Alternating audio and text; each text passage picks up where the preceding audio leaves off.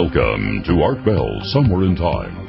Tonight featuring Coast to Coast AM from June 1st, 1995. From the high desert and the great American Southwest, I bid you all good evening or good morning, as the case may be, and welcome to yet another edition of Coast to Coast AM and beyond.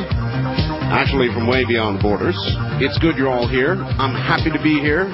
And I guess I'll say it for the rest of this week. It's nice to be back on U.S. soil once again. I'm Art Bell, and yes, this is Coast to Coast AM. Live talk radio throughout the nighttime on the CBC radio network. The largest, fastest growing nighttime, live, all-night radio program in America. That sounded redundant somehow. Anyway, welcome. Lots of news to talk about. Bob Dole goes to Hollywood. Well, Bob Dole blasts Hollywood. CBS said sex, drugs, rock, and dole. Bob Dole really came after him. He attacked Hollywood, their producers, the grips, the movies, the values, the record industry. He came after the entertainment medium generally. He says he sees it as graphic and gratuitous violence. He said the entertainment industry is debasing the culture with indecent movies and deviant music. He said, quote, "A line has been crossed, not just of taste, but of human dignity and decency when Hollywood's dream factories begin turning out nightmares of depravity." End quote. Ooh. He named names. He talked about the movie Natural Born Killers, which he cited for its violent content. True Romance, which he cited for its sexually explicit scenes. I haven't seen that one yet. Now I want to. He also came at Time Warner for the, Two Live Crew, which has a lot of very rough music, without question. To Time Warner, he said the following, quote, "I would ask the executives of Time Warner a question. Must you debase our nation and threaten our children for the sake of corporate profits?" End quote, in question. So that's pretty rough stuff. And I guess point one is it fair criticism? Now, Bob Dole has never had word one to say about Hollywood before. This is new for Bob Dole, but, whenever you see Bob Dole, as I've said many times in the past, if you look very carefully, they don't do close-ups these days, but when they do a close-up of Bob Dole, you can actually see little tiny white houses with the pillars and everything sort of shimmering in each one of his eyes. So it's a natural question to ask whether, since he's not come out with this kind of a blast against Hollywood before, whether this is a political tip-o-de hat to the religious right. In other words, is it just political, and where does it lead? I mean, what do people want? Censorship, or what? Now, interestingly, I've seen Natural Born Killers. And I think I said this over the last couple of nights because there were indications he was going to name this movie, and he has. And I think it's a very poor example. There's a lot of violence in Natural Born Killers. Ooh, it's a very violent movie. But it's violent with... in other words, it had, I thought, great production value. It was violent in the genre of Clockwork Orange. That kind of a presentation. There was talent involved in the way that the story was woven. And I don't think it was a good example. I mean, I've seen a lot of movies with gratuitous violence that I would have listed before Natural Born Killers. Now, Natural Born Killers sounds good because it's got a title, sounds like it's just nothing but violence. Norman Lear said the following: Hollywood, in its presentation of violence, and this is really I guess I should preface this statement. Dan rather read it. But it's a pretty good blast back at Dole, and so while I ask you whether Dole's statement is fair and right, I want to ask you to respond to the one that Norman Lear now makes, too. Norman Lear said, quote, Hollywood, in its presentation of violence and sex, has no more to answer for than the Congress of the United States.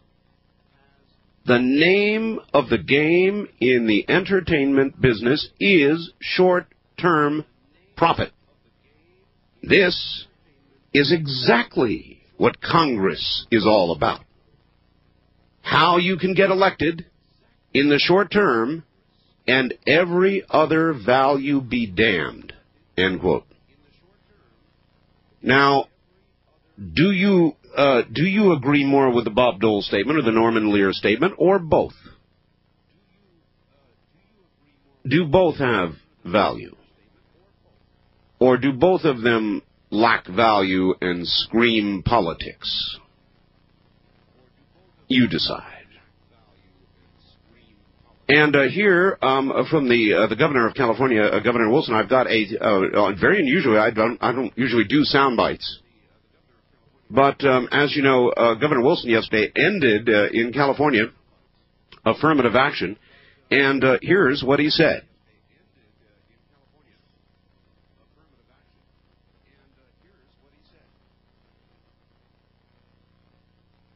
All I've got to say is, boy, a few more sound bites like that, and I might have to vote for the guy myself.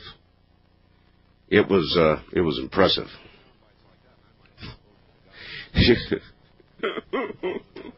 I shake up the board ops out there. With the stroke of a pen and with the stroke of the angry white male voter, Pete Wilson, California's governor, outlawed all California state affirmative action programs, actually only affecting at most really a few hundred state jobs. He also endorsed the California Civil Rights Initiative, expected to be on the 96 ballot. Big question is whether this kind of action on the governor's part will get him on the 96 ballot, and I think not. I think not. I would not describe Pete Wilson as my guy. He's for too many things that I am not for. Gun control is right at the top of the list. He's pro-abortion. He breaks promises. He's just done a lot of things that... Anyway, on to Bosnia. The situation is worsening.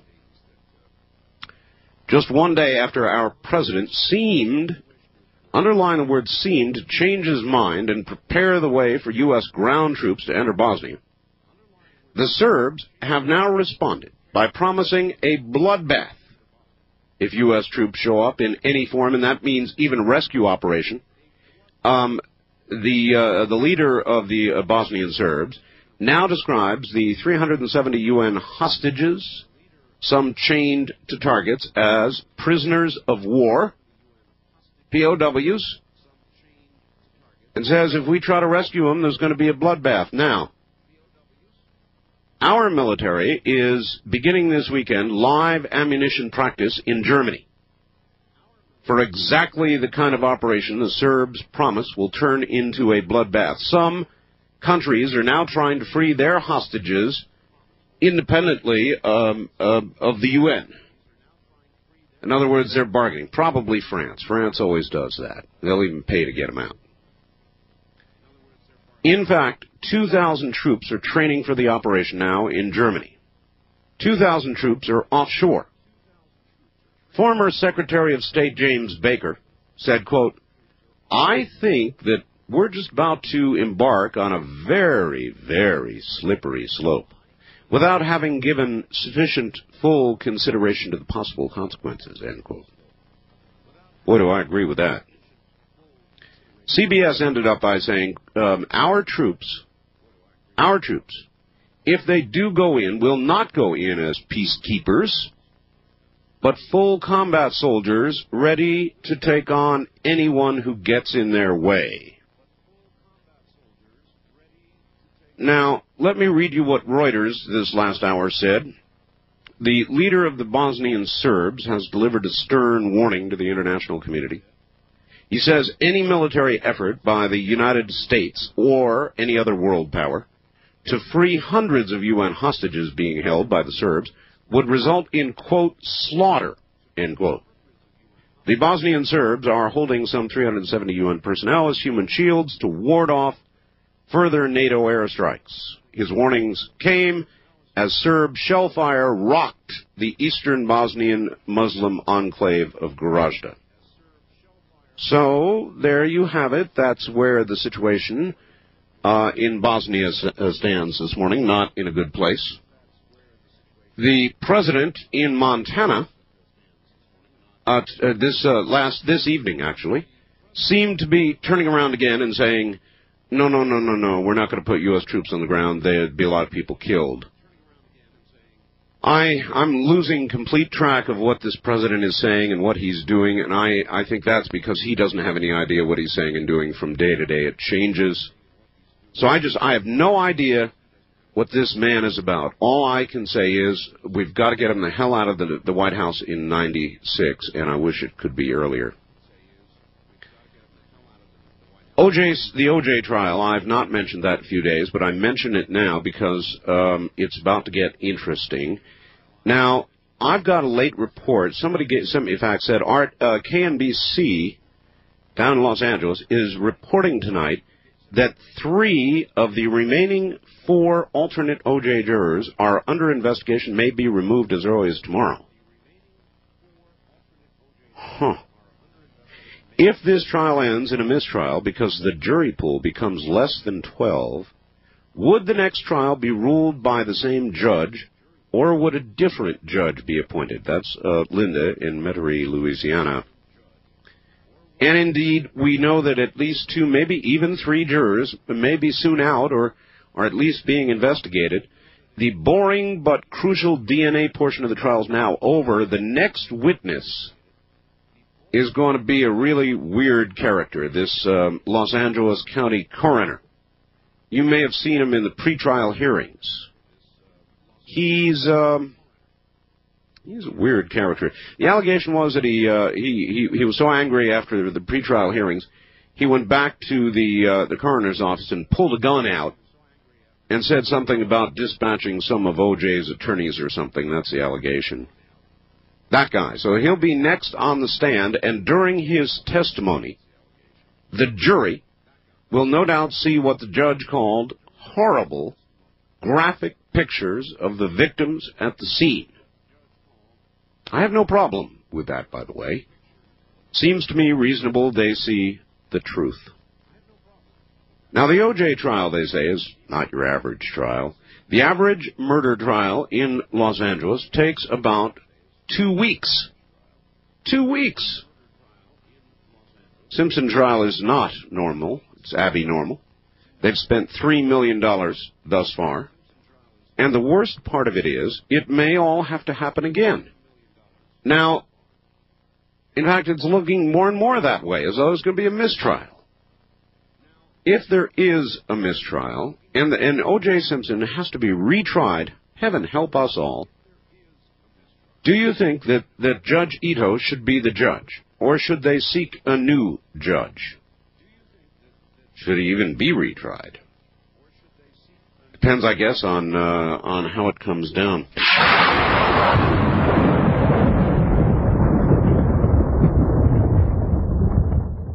When I was in the Orient, it was in the airport, I believe at Tokyo, yes, in Tokyo.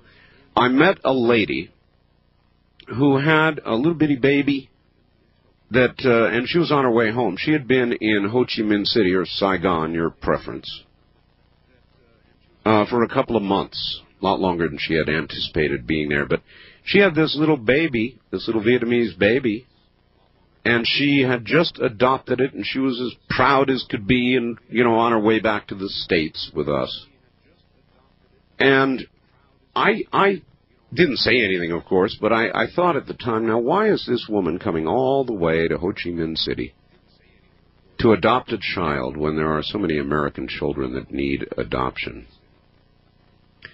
But if you saw 48 Hours, or you saw the CBS report yesterday, maybe that's the answer why. You see, American courts now, for whatever reason, have begun to take children away from parents who have adopted them years after the adoption because the regular genetic parents have come back and gone to court. And so we hear about baby Richard and baby so-and-so and baby so-and-so, and the stories go on and on, because the courts wrench these children away from the parents that have adopted them and give them back to the natural parents. And so you know what? Now I understand why that lady was sitting in the Tokyo airport with that Vietnamese child. And I think it's wrong. I think once an adoption has taken place, it is an adoption. And once a child is with parents for years, those are the parents. And so I don't blame that lady who was on her way back from Ho Chi Minh City with this child. I thought you might have some comments on that. It all kind of fell into place for me when I saw the reports last night on CBS about the courts coming back and taking these children away.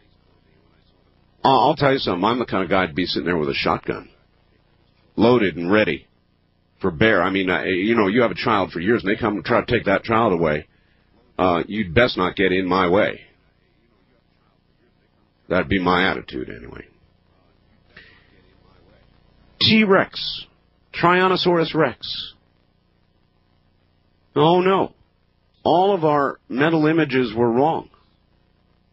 T-Rex, the big meat eater, the guy who stood on two legs, 30, 40 feet into the air, something like that. Wrong. The American Museum of Natural History in New York has, the bones there. They've showed for years T-Rex standing up on two legs. Wrong. You know how they figured out that's wrong? Because they've got lots of footsteps from T-Rex, but no tail dragging behind. And see, if T-Rex was up on 2 feet, then the tail dragged behind, right? But there are no tail tracks. So they said, we've been wrong all these times, so they've redone it. Put all the bones back together a different way. Now, T-Rex stands maybe 7 feet tall. Still a very awesome animal. Still, human beings would be, they said, bite-size for T-Rex. But he'd be coming at you at, about the size of a big basketball player or something, about 7 feet. I don't know if basketball players get to be 7 feet, but something like that. Close, anyway. Somebody sent me a fax worthy of a question. Equilibrium Analysis, he calls himself, in Southern California. Art, the person asking the difficult questions was indeed asking the correct questions. This was a phone call the other day. In answer to the question of, and I'm going to let this one hang in the air, are we players in the quickening, or are we being played? God, that's a good question. I couldn't answer it. The guy called me, and I had no answer. But the more I thought about it, the more I thought, what a great question. Are we, in fact, you might put it this way, are we the architects of the quickening? And I think most of us agree there is a quickening. Are we the architects, or are we the players? Is it something that's just occurring by the hand of God or natural course of events, and we're just sort of walking along with it here? Or are we the architects of it? I really, I don't have the answer to that, but some of you might want to try. Now, I've had 1 million requests to read the Pope's predictions. And here's what I'm going to do. I'm going to tell you all right now. I will read them. This will be the last time I'm going to read the Pope's predictions to the year 2000. I'm doing it because of the eminent date of June 5th. I will read them after 1 a.m. Pacific time, or a little better than an hour and a half. A little better than an hour and a half from now. I will do that so the latter stations joining the network at 1 o'clock will have an opportunity to hear it. Then I won't get calls all night saying, well, I missed it. Couldn't you read it again? So I'm serving notice now that I will read them after 1 a.m. in the morning. The Pope's predictions to the year 2000, containing a very close-in date now, June 5th. What is today? Anyway, let me look. It's the 1st?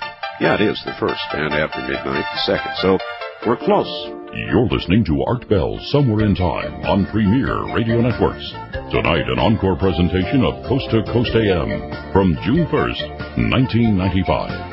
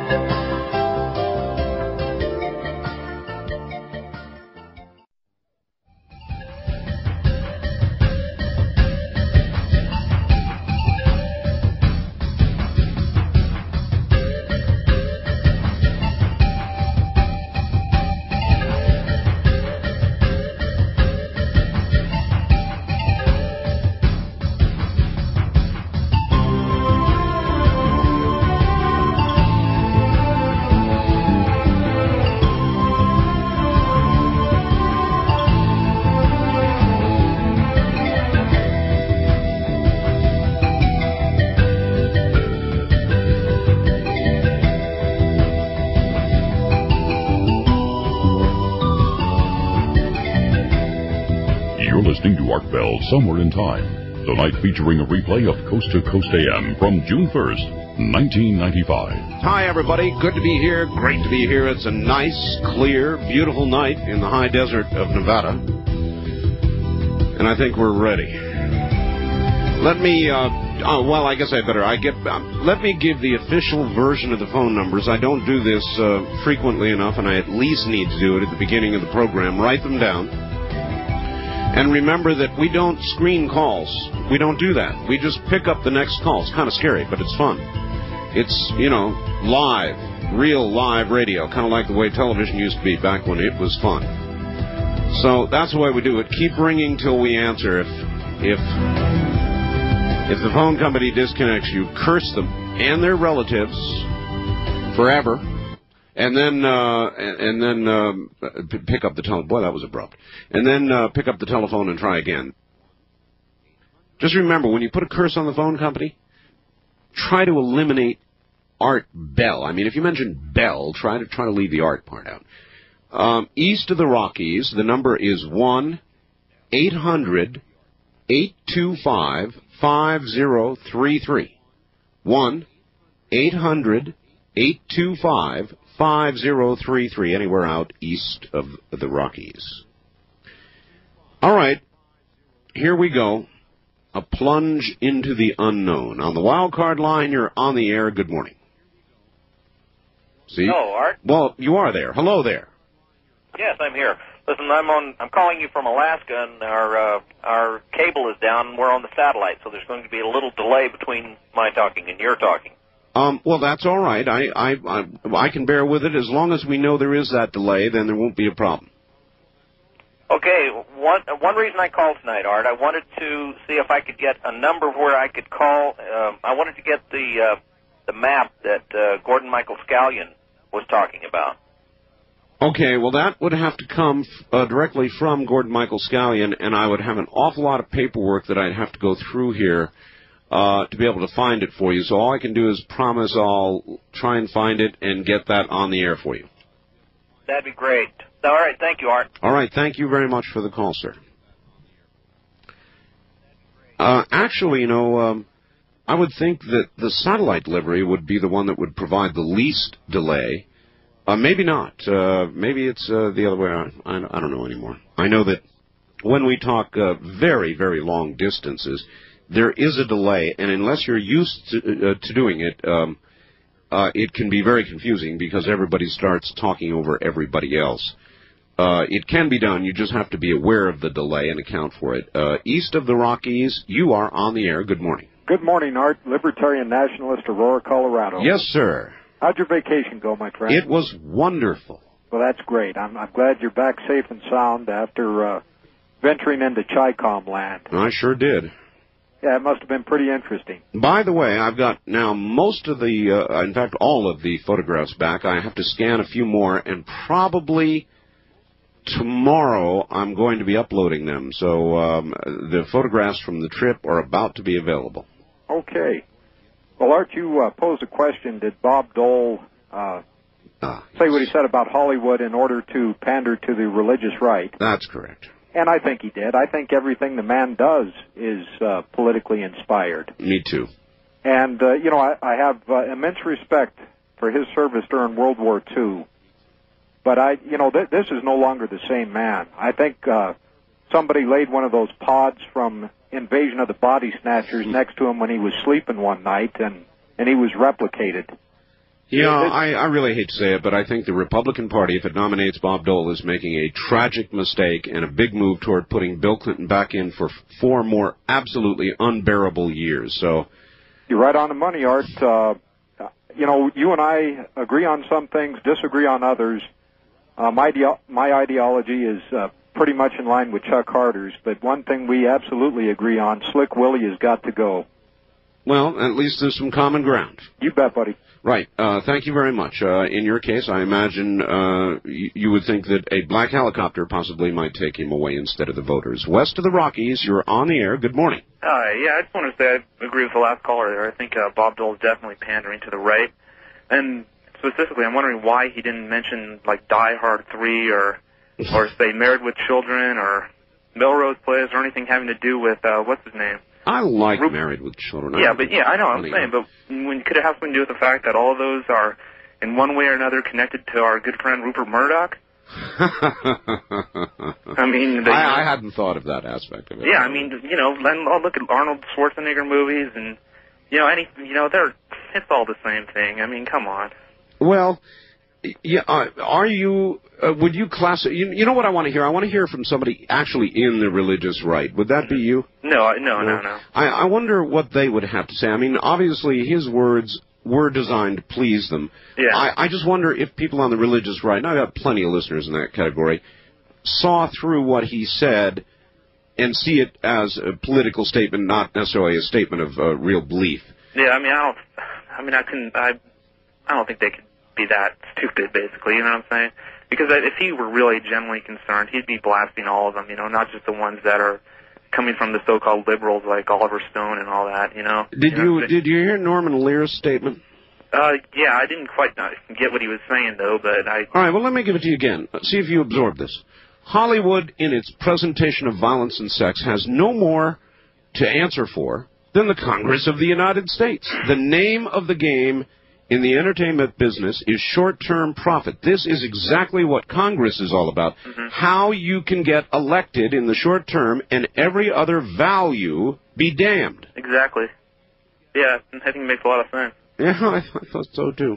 All right, well, thanks a lot. Thank you very much for the call, sir. I really thought both statements... look, in a sense, I've complained about television as well. To me, it's television. I worry a lot more about television, and specifically I'm referring to programs that are on during the hours that children, so many latchkey kids, they come home at, 2:30, 3 o'clock, whenever. The television goes on, and whatever's there is there. Now, if we want to do something about this, it seems to me, number one, we delineate between adults and children. I watched Natural Born Killers. Besides having production values, it did not for 1 second cause me to want to go out and kill a bunch of people. Not even for a second. But I am an adult with a mind such as it is, formed already. And I can accept and assimilate this material and properly classify it. I've always been of the view that children are not necessarily in that category. And I know it sounds Hitler-esque to many, but I would have no problem with a regulation that from certain hours to certain hours, there not be gratuitous violence and sex on TV. Movies are a different thing. They've got ratings. Parents ought to be out there controlling their children, whether or not they go to an R and X-rated movie, whatever. That's the job for parents, and there are ratings that allow that job to be done. So I'm not going to blame Hollywood there. Nor do I think that most adults are influenced one way or the other by movies with violence or sex. I think the violence is probably a lot more serious than the sex. But I think Bob Dole's statement was political. That's all, it was political.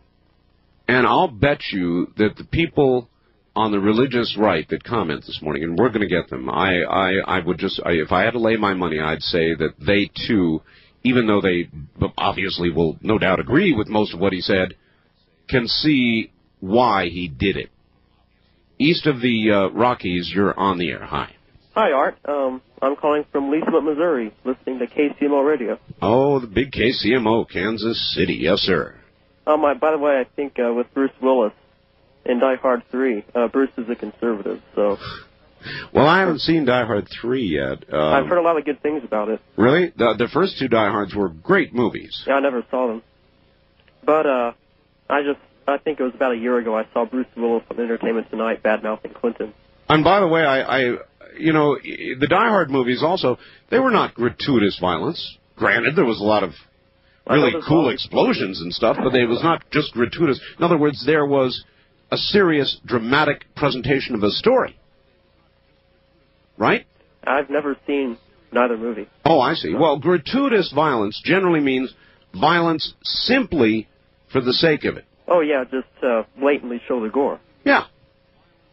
But as far as what mediums to attack, though, and by the way, I hope Bob Dole doesn't stick with this too far, because that's sort of what did in Bush at the Republican convention in '92, pandering a little bit too much to the far right, letting Pat Robertson take the podium at the convention.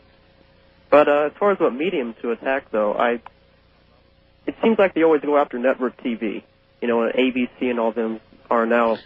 Well, they're putting up their violence disclaimers when it's more cable TV. Well, yeah, but who cares about disclaimers? They just cause more people to watch it anyway. Network TV is different than movies, and the reason it's different is because it's delivered into your home free of charge. Not like a cable channel that's scrambled that you got to pay for an order. Well, yeah, but when the kid comes home from school, though, it's not the same as paying $5 to see a movie. He just turns on the TV. Yeah, exactly. I think, if anything, the media should be attacking cable TV rather than going after network television. All right, sir, thank you. I disagree.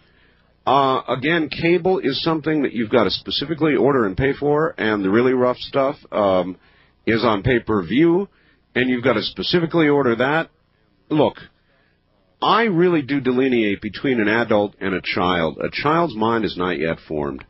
When it comes to children, I begin to bend, and I say, look, let's not fill up their little heads with all of this. There's no reason to do that during certain hours. We can just keep it off the television set. If adults want violence or sex as entertainment, God knows there's enough of it out there. God does know, by the way. There's enough of it out there. You can go rent it, whatever.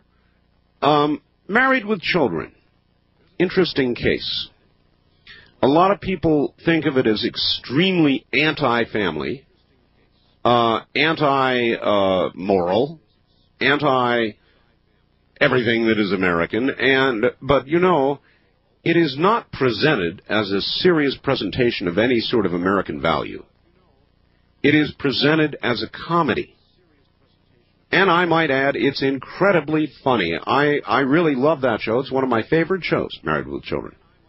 But I'm able to assimilate it and laugh at it, and not for 1 second do I begin to emulate it or consider that it is any sort of serious presentation or anything else. It's just a comedy, an irreverent comedy, kind of in the spirit of and an extension of Archie Bunker. I think it's a riot. I mean, I've said some of the funniest programs I've ever seen, comedies, are Married with Children. I know a lot of people think it's absolutely disgusting. I don't. I think it's funny. West of the Rockies, you're on the air. Hi. Hi. Is this Pahrump?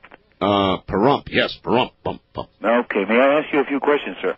Well, I don't know. How many do you have in mind? 2. 2. 2 will be okay. Okay.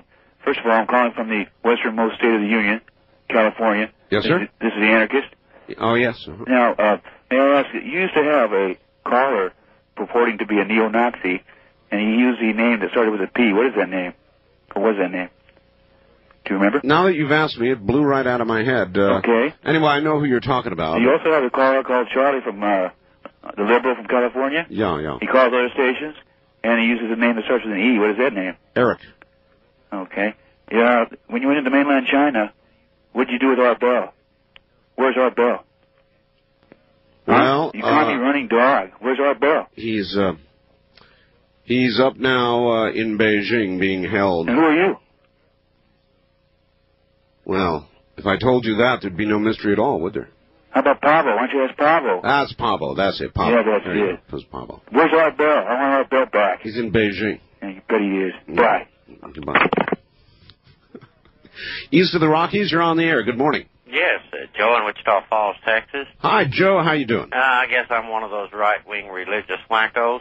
Oh, good. And there's nothing that I think Bob Dole can say that would bring us aboard. I believe that Pat Buchanan's probably our man. I would think so. And as far as... there's something about when Pat Buchanan says it, somehow, he means it. When Bob Dole says it, all you see are the little white houses getting a little brighter. Oh, yes, and George Bush got fired because of about the taxes thing, not because of pandering to the religious right. Yeah, of course that's right. Mainly two things got George Bush fired. One, his broken tax promise, and two, his absolutely ineffective, ridiculous, looking like he meant to lose campaign. Well, if you don't try, he didn't try. Because I think that I think he figured that it was a lost cause from the beginning because the people that voted in the primary for Pat weren't going to vote for him in the general. Period. They were going to Perot. That's right. I believe that's right. Mm-hmm. All right, sir. Thank you. Though again, all the surveys show that if you took the Perot vote, such as it was, and split it, it would have about evenly gone to Bush and Clinton. Now, that's a fact, and that's a result of a lot of surveys. So it may well have been that Clinton would have won anyway. I'm sorry, but the more I think about it, the more I think that Bob Dole is not the man to beat Bill Clinton, and if he is the nominee, we're in trouble.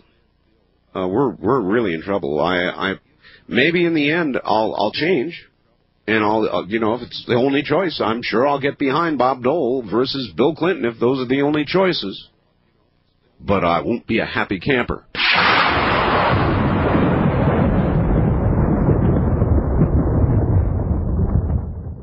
East of the Rockies, you are on the air. Good morning. No, you're not. West of the Rockies, you're on the air. Hello. Hi, Art. This is Robert up in Portland. Hi, Robert. I remember.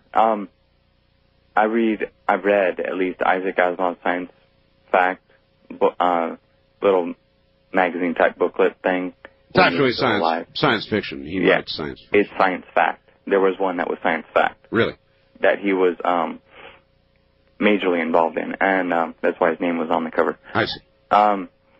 Because he's written several non-fiction science books and whatnot. And? He's a PhD. Yes. And, or was. And, well, in one of them, in the very back, there was a graph that he had found that a guy had plotted out. This goes to the quickening, sort of, that in all business troughs, major wars had occurred. In all business what? In major business troughs, like recessions. Oh, down cycles, yes. Down cycles. Uh-huh. Yes. War is more likely, surely, yes. Civil War, the Revolutionary War, World War I, and World War II all happened in recessionary periods. In that case, the market was up 86 points day before yesterday, and another 6 or 7 points yesterday. So I guess we're okay for the moment, huh? Yeah, he predicted the next one for about 2005. Okay, thank you very much for the call. I don't know how you can refer to what appear to be prognostications as science fact, but okay. Wildcard line, you're on the air. Hi, Art. Hello. This is Bob from Eagle River, Alaska. Hi, Bob. Yeah, I guess start out with Bob Dole. What about Bob Dole? Well, I'm pretty far right and I'm pretty religious, but he hasn't fooled me any. As far as I'm concerned, I wouldn't vote for him, even if it was only him and Clinton. Even if he blasts movies like Natural Born Killers and that kind of thing, that doesn't attract you. Not a bit. No. That's just, I think it's all politics. Got nothing to do with anything. That's like President Clinton blasting talk radio. That was just to make points with somebody. But all in the same vein, I think. Trying to nose up a little to Gordon Liddy, huh? Yeah, maybe. That Gordon Liddy sure likes him. But I'd like to say something about Bosnia, if I could. Sure. Okay. Real quick, because we're almost out of time here. Okay. I just think President Clinton, he needs to learn that he can't delegate responsibility. He can delegate authority, but not responsibility. And he's trying to say that we're not going to send ground troops, but if NATO asks, then we'll send ground troops, and we won't put them in harm's way. Yeah. He goes back to something else. No, you're right. One day it's one thing, one day it's another. This is a man who will say anything on any given day. I've actually given up trying to figure out what it is he really means. We need a new president. You're listening to Art Bell, Somewhere in Time. Tonight featuring a replay of Coast to Coast AM from June 1st, 1995.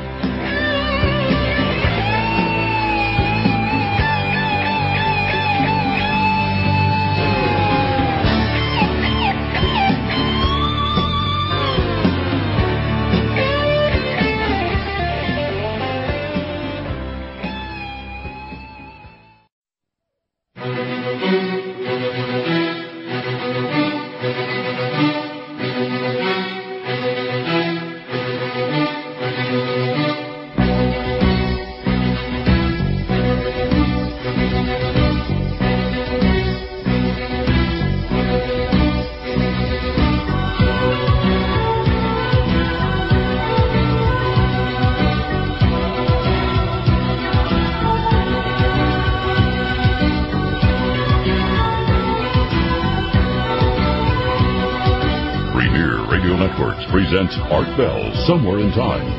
Tonight's program originally aired June 1st, 1995. Here again I am. It's an open line session. Anything you want to bring up is fair game. Talking a lot about Bob Dole's statement yesterday and whether he really meant it, whether it came from the heart or the White House reflecting eyeballs. Here's a fax on the subject. Art, Bob Dole could be committing political suicide by keeping this anti-Hollywood thing up.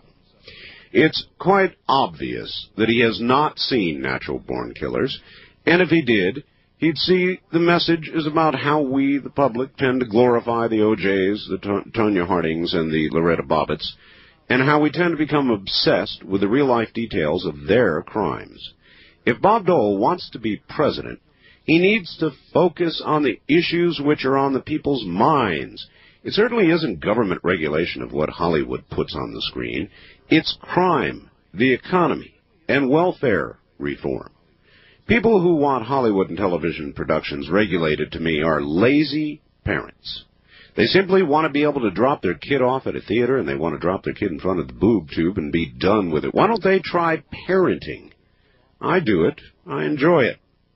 Bob needs to do the right thing, stick to the real issues, and don't play to the religious right which Pat Buchanan seems to have a happy home with. Signed, Eric from Grants Pass. That was well written, Eric, and I think right to the point.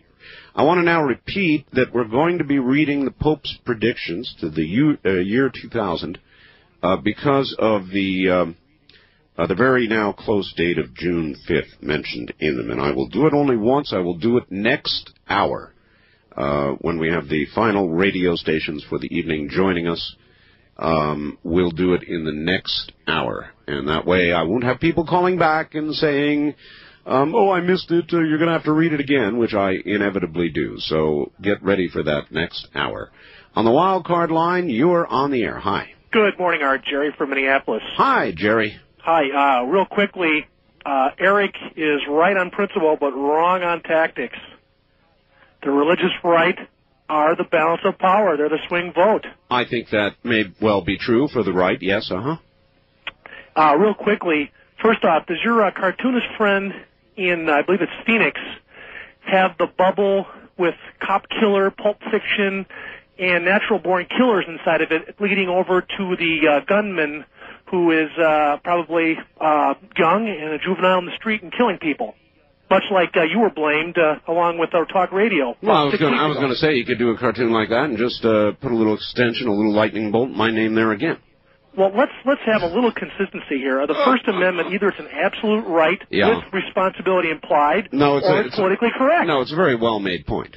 I mean, very well made. Also, one more thing, Art. It was a little over a year ago, probably almost 2 years ago now, that Janet Reno was calling for specific laws and censorship against these same Hollywood types. Bob Dole is only suggesting to act responsibly. I'm not a defender of Bob Dole, but he was asking on a voluntary basis. Oh, it's true. No, all of that is true. I think the question is more whether this is something that Bob Dole really feels as an issue, something important to him, or just something he thinks he needs to say. Oh, he's a classic tactical politician. I don't have much.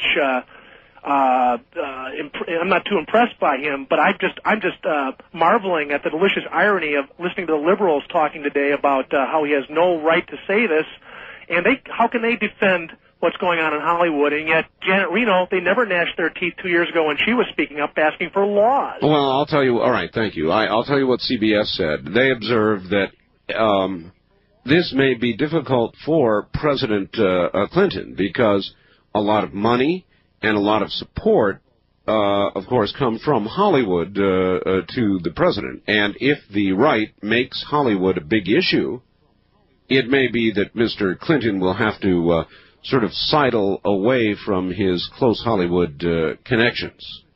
CBS seemed to be nearly bemoaning that possibility. Nevertheless, I want to be fair. What Bob Dole said has value. The trouble is that I don't think he believes it. I don't think it's a real conviction of his. Doggone it anyway. I'm sorry that I have to be saying these things about Bob Dole, because actually he's a good man. Bob Dole is a good man. It's just that he's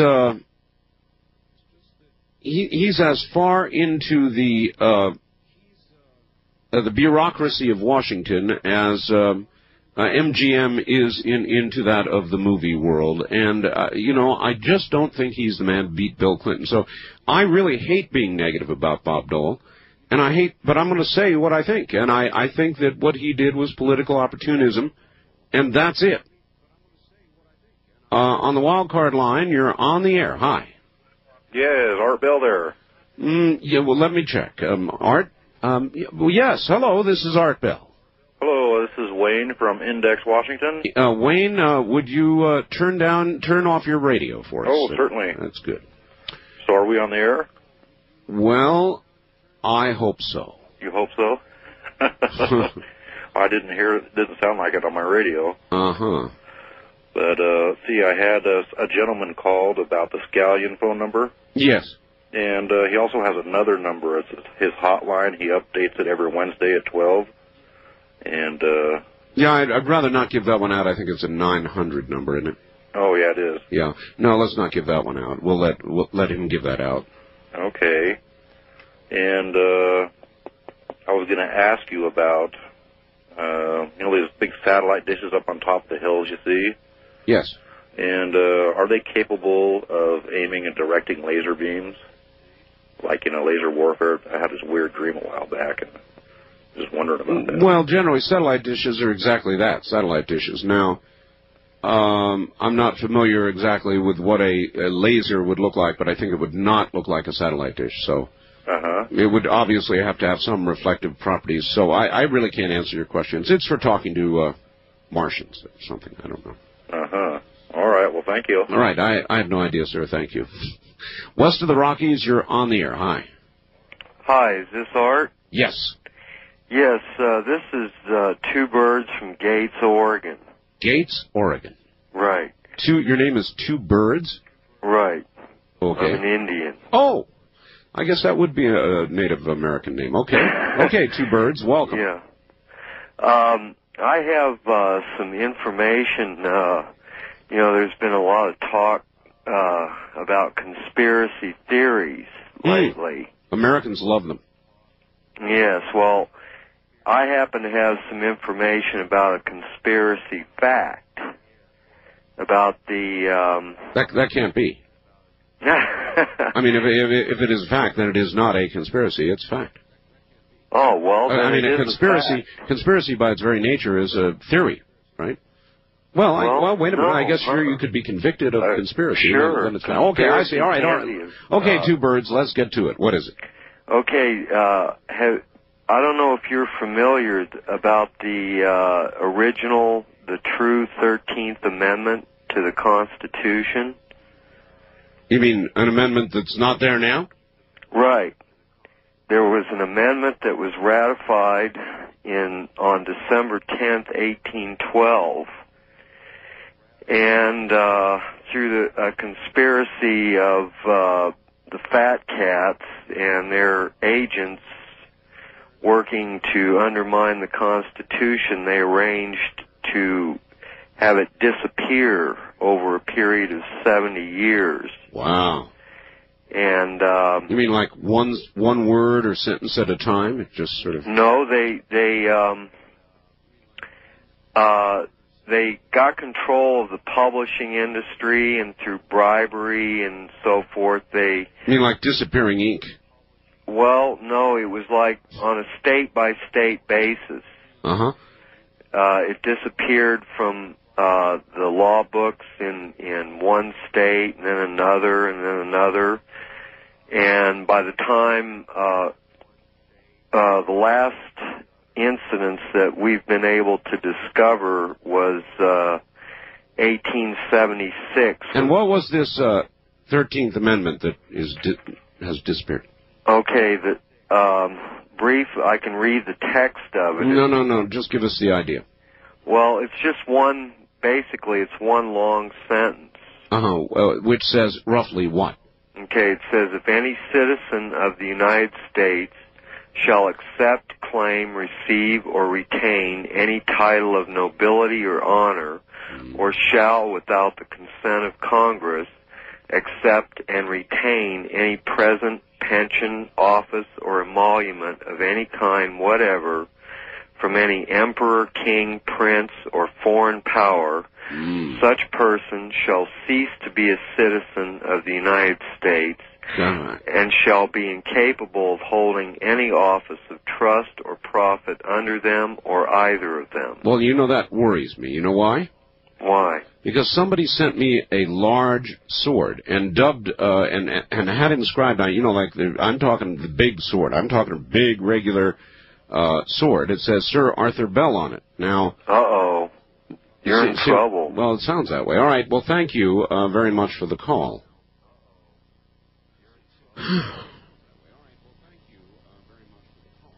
Guess I'm in trouble, huh?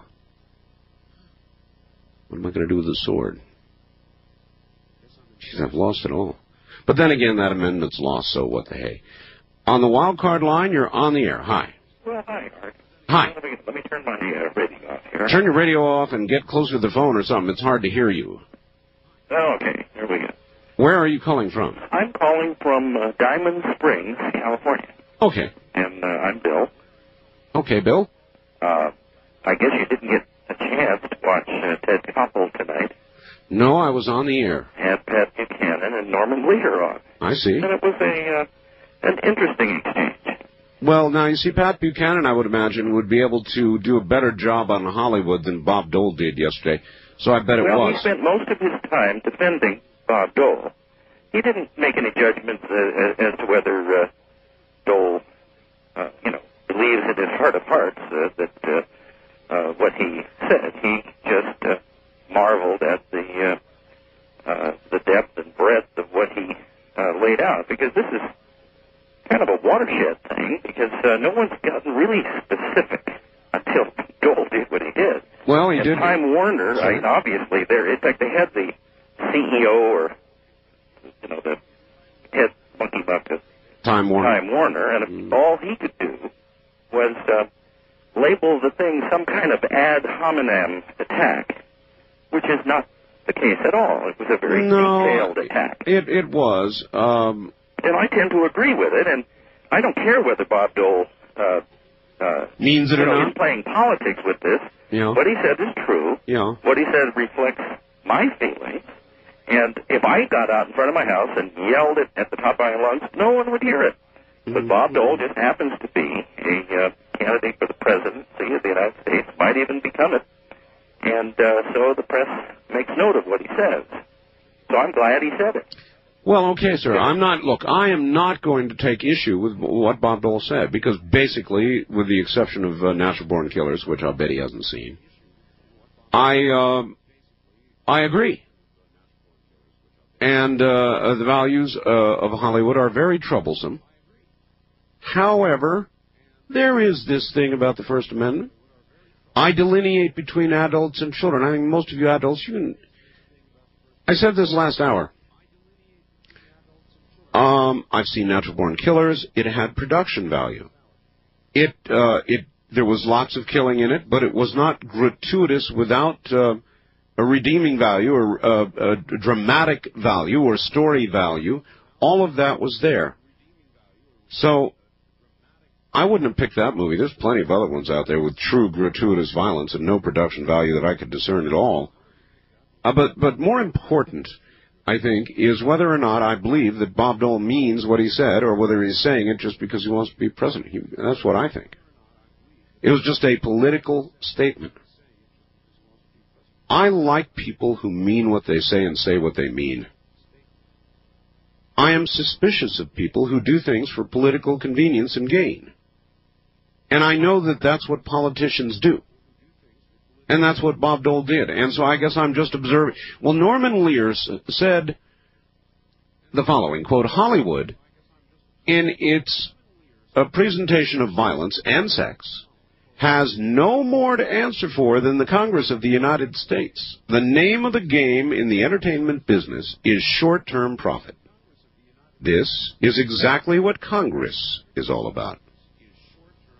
How you can get elected in the short term and every other value be damned, end quote. Now that probably is also a fair statement, isn't it? Regarding politics. How you can get elected in the short term and every other value be damned. And I thought that was a reasonable response to Mr. Dole's blast at Hollywood. Dole's not wrong. I just don't believe that he means it. He has had a very long and somewhat distinguished career with some blemishes. But he's never harped on Hollywood before. And when you hear him now harping on Hollywood, you look in Mr. Dole's eyes, you see little shimmering White Houses. And when he attacks something like Hollywood, the White Houses sort of, they get a little brighter. They pulse.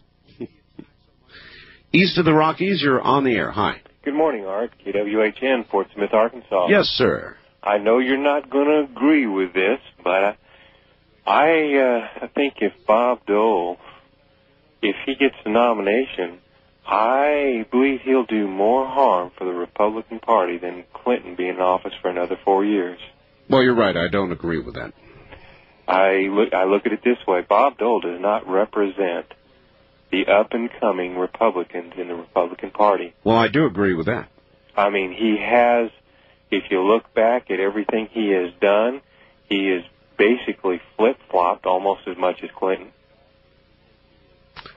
He has made... yeah, there's no question about it. Bob Dole's a compromiser. Bob Dole's been all his adult life a compromiser. It's what he does. I mean, that's what a minority leader and then a majority leader, that's what they do. It's compromise. It's not good. One vote. It's not good training for strong leadership, in my opinion. He touts it as such, but a life of compromise is not a good OJT for a president who's got to make decisions. If he can't make decisions now, what good will he do if he is elected, which I don't think he will be, by the way, but if he is elected, he'll hurt the Republican Party. It would be better for Clinton to be in there and let him do his political pandering like he's doing right now than for Dole to get in there and turn away some of the young Republicans that are coming up. Well, frankly, thank you. I don't really like either possibility, and I'm hoping for something else.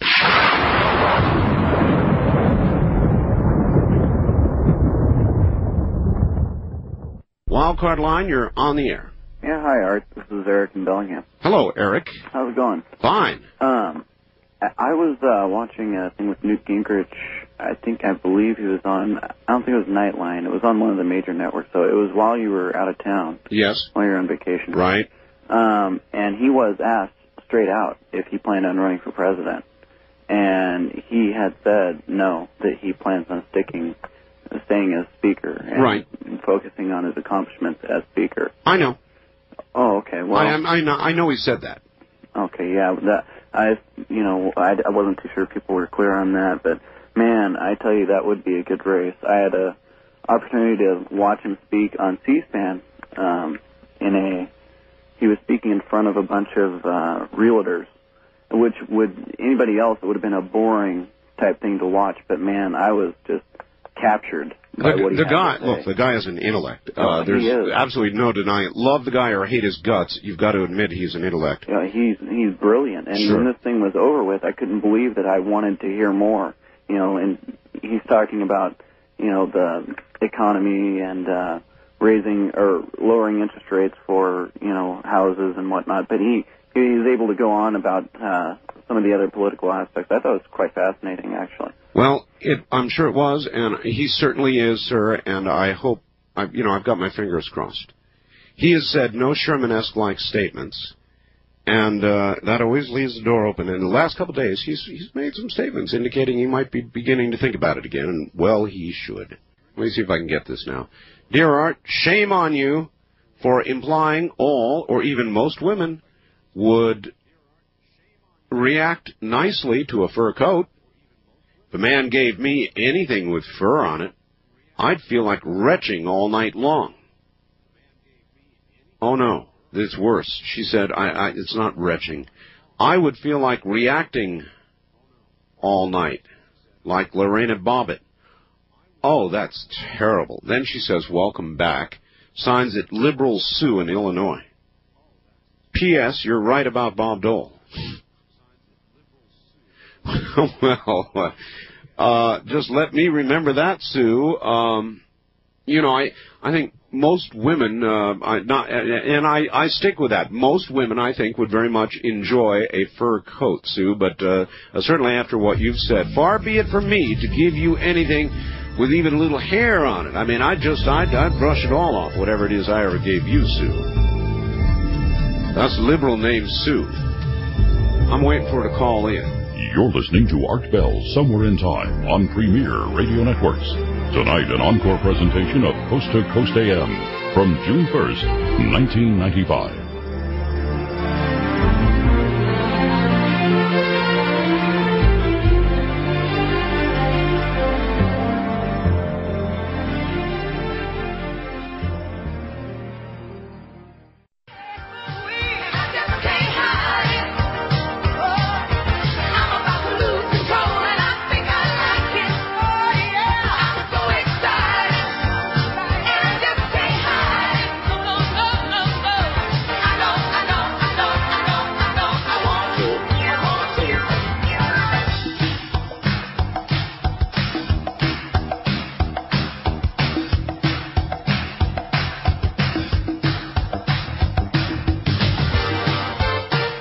Listening to Art Bell, Somewhere in Time, on Premier Radio Networks. Tonight, an encore presentation of Coast to Coast AM from June 1st, 1995. Good morning, everybody. Good to be here. I'm Art Bell, and we're raging through the nighttime with 5 hours of unscreened, unpredictable, spontaneous talk radio. West of the Rockies, you're next. Good morning. You're on the air. Hello, Art. Hello. How are you this evening? I'm fine. Well, I just had a couple of questions for you. Well, actually, one thing. The guy who's calling about the satellite delay? Yes. Basically, that would be a result of the signal having to travel farther, wouldn't it? 23,000 miles up and back. I mean, that's a lot further than any landline would have to go.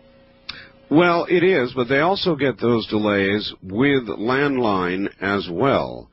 Sure. And a lot of times it'll produce a very annoying echo, and they've got a lot of equipment to combat that. So I'm really not sure.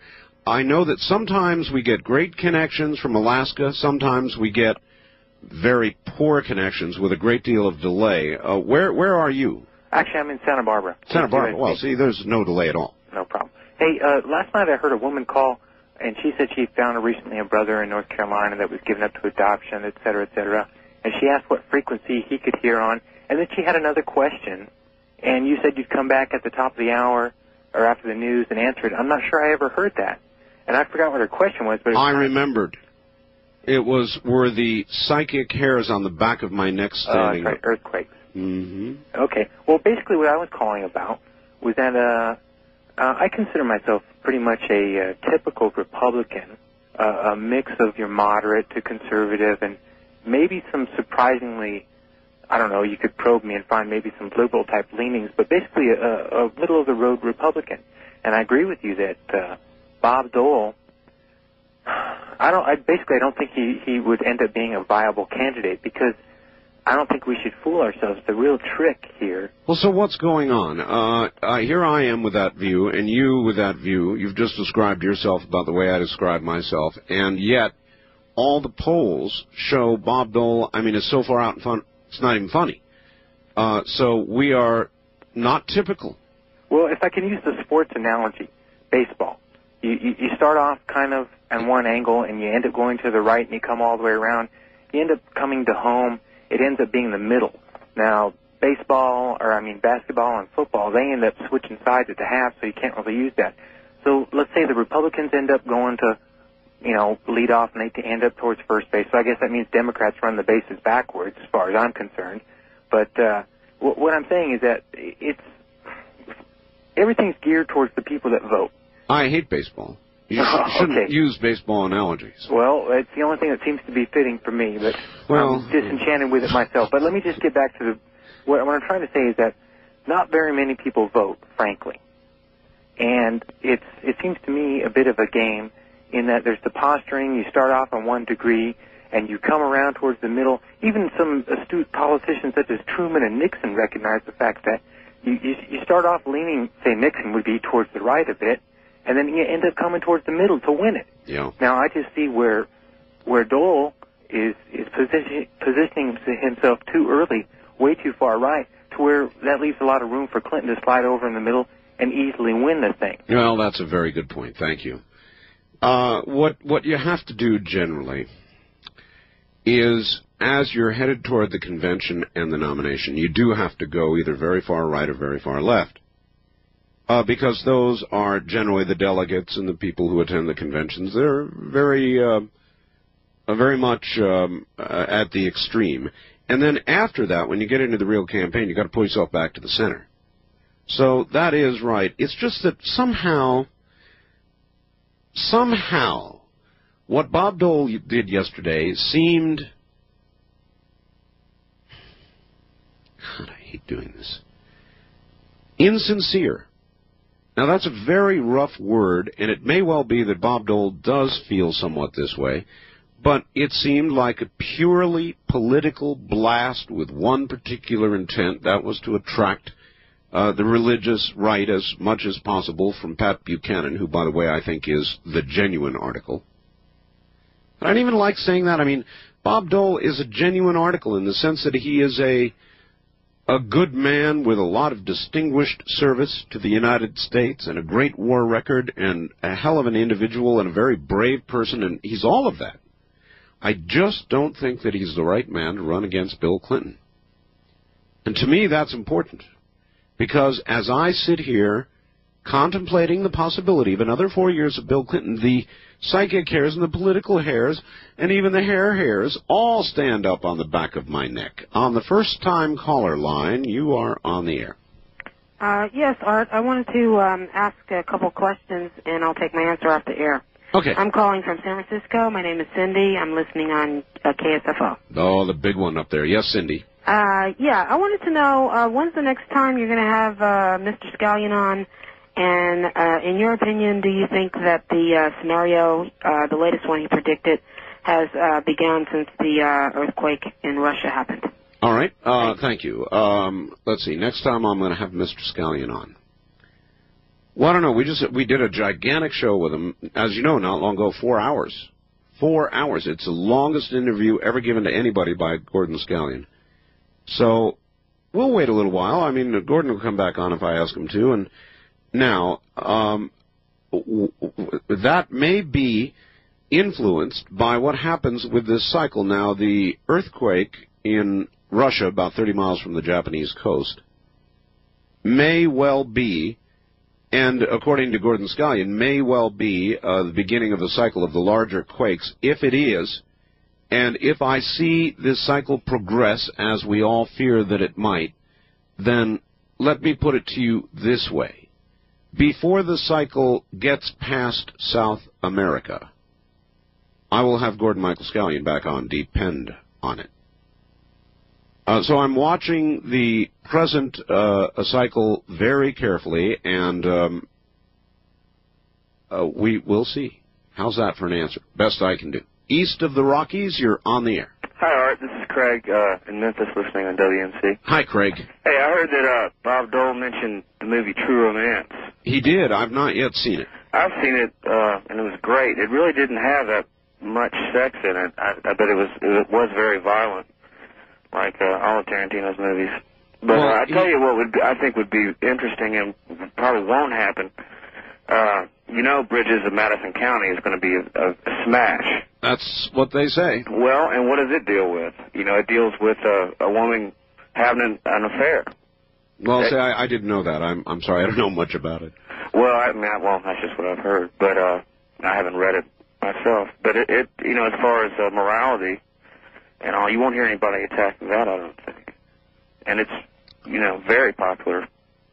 Well, I think the ones he picked were easy targets. I think that, I'm sorry, but I think that it was just a sort of a political thing for Bob Dole to do. And because I think that, it makes me less interested in Bob Dole. I mean, there's a lot of really important issues right now that Bob Dole could have used his present forum to pound on. I mean, really important stuff. Bosnia comes to mind. Leadership in a situation like Bosnia comes to mind. There are just all kinds of things. The welfare state, the fact that Clinton really hasn't done anything. Health care. All kinds of issues Bob Dole could have used the forum to pound on. But he took an easy shot, and he did it for an apparent... To me, it was very transparent. There's one other thing I wanted to mention. Back when Perot was running for president, I pretty much liked a lot of what he was saying, and I was glad to hear someone, first start talking about deficit spending, right? Which, it was a brand new topic.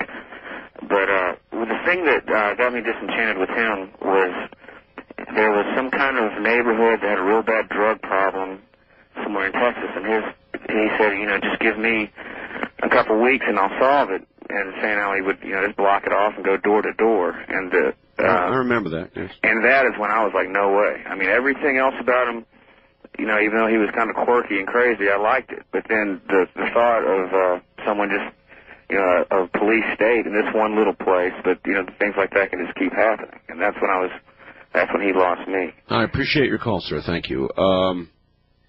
Yeah, I remember that. I remember that statement, as a matter of fact. I liked Ross Perot, for the most part. Ross Perot is kind of crazy. Ross Perot is a bomb thrower. Ross Perot is a man who will say exactly what's on his mind. Ross Perot is somebody who would have shaken up Washington in a way it's never been shaken up before, and it would have done a lot more good for Washington than Bill Clinton's done in the years he's been there. I voted for Ross Perot. I agonized about that. I mean, I got so angry at Ross Perot when he dropped out, I could almost not go on the air. I was red-faced. And then the campaign went on and on and on. I'm looking at George Bush, and I'm looking at Bill Clinton, and I'm going, oh, I just can't do it. Got to sleep at night, and so I went for Ross Perot. And I can see a scenario building this time when I would go for a third-party candidate. Maybe. It depends on who the Republican nominee is. If it's Bob Dole, I may have a problem. Yeah, we'll see. I tell you, Newt Gingrich and Bill Clinton, now there you'd have an election. There you'd have something worth the price of admission. There you'd have something that would be a rip-em, tear-em election of the century. If the O.J. Simpson trial is the trial of the century, this would be the election of the century. No doubt about it. First-time caller line, you're on the air. Yeah, hi, Art. Let me turn my radio off here real quick. Thank you. I really enjoy your show. It gives me a lot to think about during the daytime. And something I was thinking about, have you seen the movie The Lion King? No, but okay. I would like to. Yeah, it's a good movie. It's a good family movie. Disney always had a little dark side in their pictures. Anyway, my 8-year-old boy, he was noticing that when the bad lion, his name is Scar, took over the kingdom. Yeah. The kingdom, it went to crap. It just, everything died. There was no water. And he told me that he thought it was similar to the way Bill Clinton was running America. But like the bad Lion King, huh? Right, yeah. See. And he was real attentive about that. And he also said that Bill Clinton's like yesterday's newspaper. You know, what he says today doesn't matter tomorrow. Well, that's true. Thank you very much for the call. I agree with that. Look at his statements of the last few days. It's kind of like, well, we're not going to put ground troops in Bosnia. Then, well, maybe under these conditions, we will put ground troops in Bosnia. And then the next day, no, we're not going to put ground troops in Bosnia. We'd spill a lot of blood. Now it's all in the space of, count them, 1, 2, 3 days. I have given up. I really, really have given up listening to Bill Clinton. I just simply don't believe anything he's got to say anymore. It's all contingent on what the reaction is, apparently. He just does not make decisions that he sticks with or that he really... See, I guess what I want, and it's the same complaint I have with Bob Dole, I want somebody who really believes what he's saying. I think that's what attracted me to Perot. Wild a man as he was, the guy believed what he was saying. A lot of what he said was very good, too. He had the strength of his convictions. That's what I liked about Ronald Reagan. The strength of his convictions. Who have we seen lately like that? I even have complaints about Gingrich, but he's pretty good. I have complaints about, I'll tell you another man with the strength of his convictions is Pat Buchanan. There's no question about it. I like Buchanan, I just don't think he's going to be able to do it. But if he begins to catch fire, and I would do whatever I could do to help, I'd be in there plugging away for Pat Buchanan. In the meantime, I'll say it again, Gingrich, Clinton, there you've got a real election.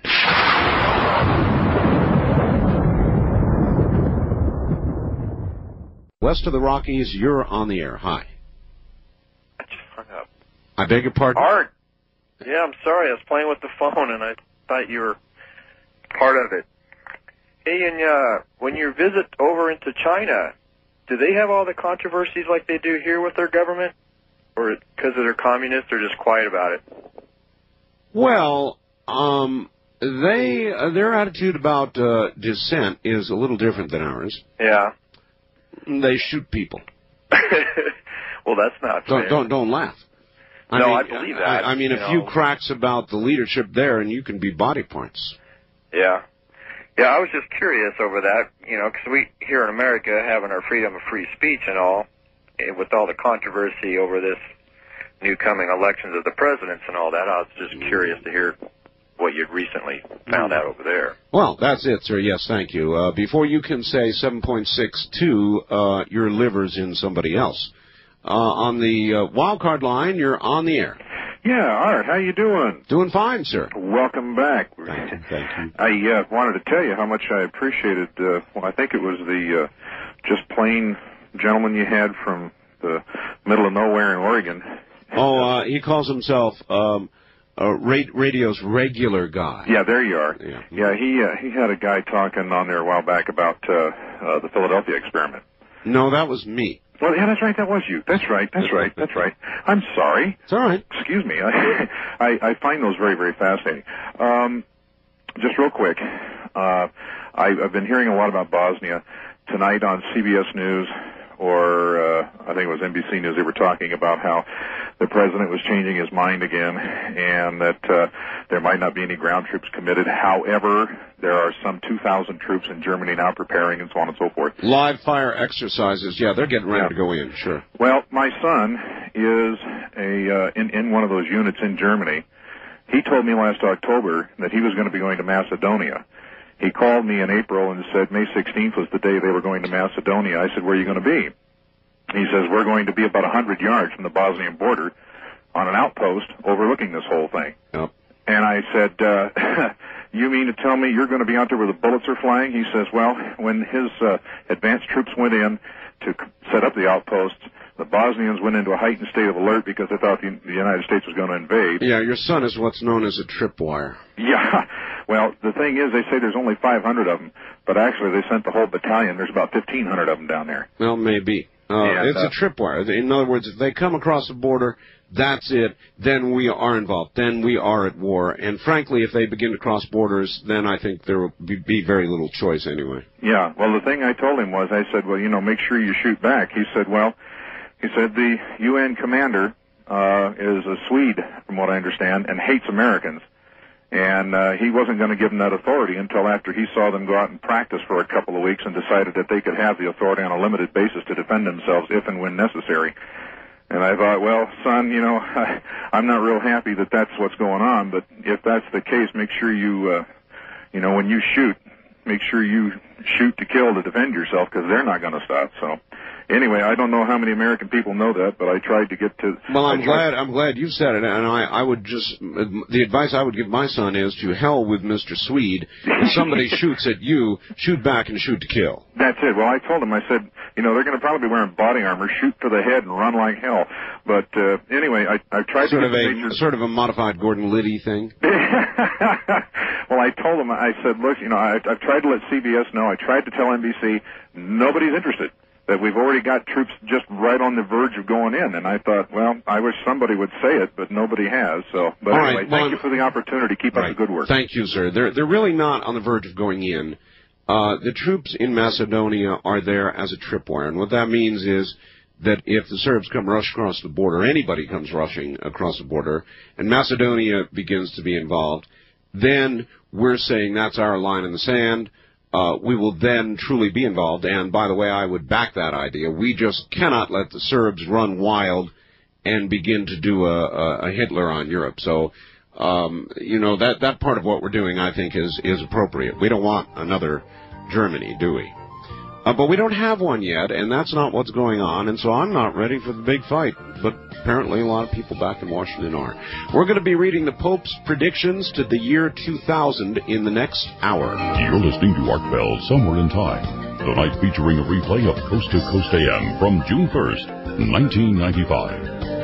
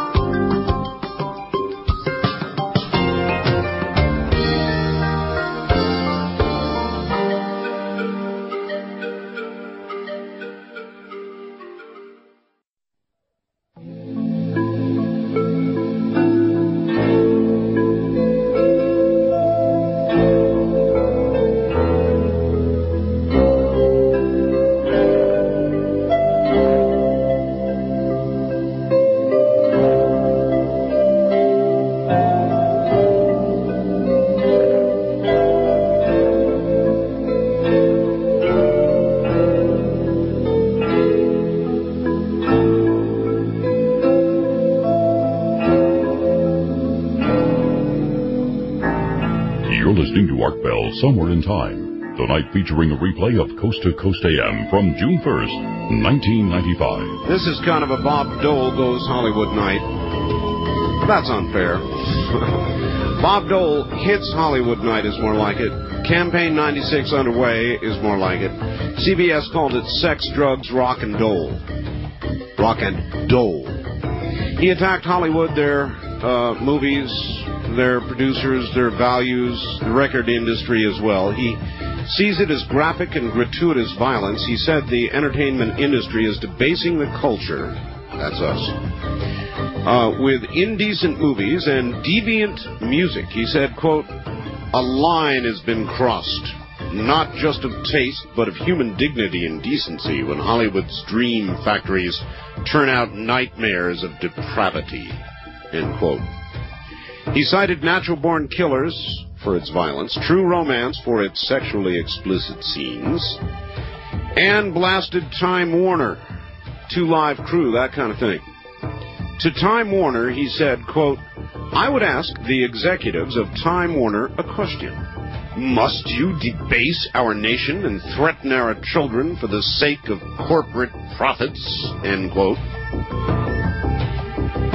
So, the only question I have for you, Bob Dole, incidentally, news this hour was that Time Warner was a contributor to Bob Dole's campaign. My question is whether you think Bob Dole is sincere or whether the little white houses that can be seen in the pupil of his eyes whenever he gets a good close-up to the camera are pulsating. In other words, has he just taken a political shot? And I'm sorry, but that's what I believe. And I'll say it again and again, Bob Dole is a good, honorable person. He's a good man. He's a politician. And he's, in his career, he's not been known to take shots at Hollywood before. And so I think this is just, it's the campaign. And I think it's an attempt to co-opt some of the religious right vote that otherwise, no doubt, would go for Pat Buchanan, who, frankly, though I don't think he has a great chance at the office, is the genuine article. I mean, if the religious right really wants to cast a vote for somebody who really means what he says, I know that sounds harsh, then I think Pat Buchanan would be your guy, not Bob Dole. I see what Bob Dole's trying to do, and I'm not buying it, I guess. Norman Lear said the following, quote, Hollywood, in its presentation of violence and sex, has no more to answer for than the Congress of the United States. The name of the game in the entertainment business is short-term profit. This is exactly what Congress is all about. How you can get elected in the short term and every other value be damned, end quote. So that's probably true, too, isn't it? So I'm kind of not buying what Bob Dole is saying. I'm also not buying what the president is saying, by the way. 3 days ago, it was no Americans on the ground in Bosnia. Then a couple days ago, it was, well, Americans might go, indeed, to the ground in Bosnia. We've got to go in and rescue the UN, or help them, worse yet, to reassemble in more defensible positions to do God knows what, which was really ridiculous. Then last night he was in Montana saying, well, no, Americans, there would be a lot of blood spilled. So I have no idea what it is that Mr. Clinton is saying. Quite clearly said yesterday was that the UN prisoners of war, and that's what they're calling them now, and the Serbs are calling them, that if we go in and try to rescue them or do anything else, there's going to be a blood bath. And I would imagine the Serbs mean exactly what they are saying. I would think this is a good time for diplomacy, and the diplomacy ought to be to go to both the Bosnians and the Serbs and say, we're ready to get out. Now, what do you guys think? We can do this the easy way or the hard way, and we'd rather do it the easy way. You open a path for the UN people to get out safely, and we'll get out of your hair, and you can fight all you want. Now, there's a piece of diplomacy that I like. Involves not sending U.S. GIs over there. It's just going to both sides and saying, let's have a timeout. You want to have a war? Cool. We want to get the UN guys out, and we don't want to shed a lot of blood doing it. Let them out. They'll be out of your hair. Get both sides to agree to that and leave. Anybody think that might be a good idea? When I was in the Tokyo airport, I came upon a lady beaming, very happy. She'd been in Ho Chi Minh City or Saigon, whichever you prefer. And she had a little baby with her in a stroller, a little Vietnamese baby, and she had just adopted this baby, spent two months there adopting the child. And in the airport, you know, she was a proud new mom, and I was happy for her, but I thought, gee, why did she go all the way to Ho Chi Minh City and adopt a Vietnamese child when there's so many American children that could, you know, need adopting? And then I saw a report on CBS and the CBS special last night that told me exactly why. American courts, I'm sick of these stories. Baby Richard, baby Johnny, baby Mary, baby this, baby that. Parents adopt children. Years later, the natural parents come back and go to court and take the child back. The courts are giving the children back. That's horrendous. Horrendous. And it's no wonder. Now I understand why the lady was over in Ho Chi Minh City, and I don't blame her a bit.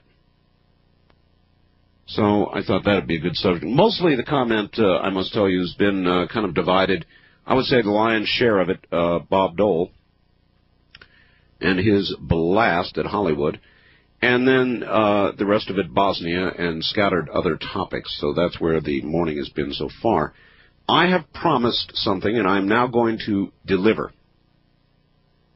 Well, as a matter of fact, let me get a couple of things out of the way here, and then I will deliver. I said that I would read the Pope's predictions to the year 2000, and in just a moment, I am going to do exactly that.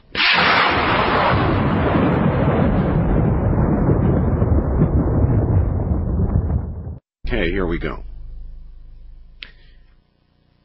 I have not been able to confirm whether the following is true or false. What I have in front of me is an article from a publication called Insight. The name of the article is A Pope's Predictions to the Year 2000. I warn you, some of this may be disconcerting to many of you. I also want to preface it with what they have prefaced the article with, entitled Editor's Note. The following is from the diary of Pope John the 23rd, who reigned from 1958 to 1963. This copy that appears in total was distributed by certain groups in several Catholic churches in Metro Manila. The world will suffer through a painful period of violent wars, deadly famine, and destructive natural disasters over the next 8 years. But that nightmare will be followed by a lengthy stretch of love and harmony, a beautiful, serene heaven on earth. Those startling predictions come from the sensational lost diary of Pope John the 23rd, the beloved pontiff, who died June 23rd, 1963. The dusty, leather-bound diary contained handwritten predictions and was found by a Vatican cleaning woman who was sorting through boxes stacked in a little-used storage room. The entries clearly spell out the assassination of John F. Kennedy, the Vietnam War, the unrest in the Middle East, the fall of communism years before they took place. Later entries call for even more troubled times. Pope John had periodic visits from both Jesus and the Virgin Mary, says a reverend who's pored over the wondrous tales. These sessions in the Pope's chambers resulted in fantastic glimpses into the future of mankind.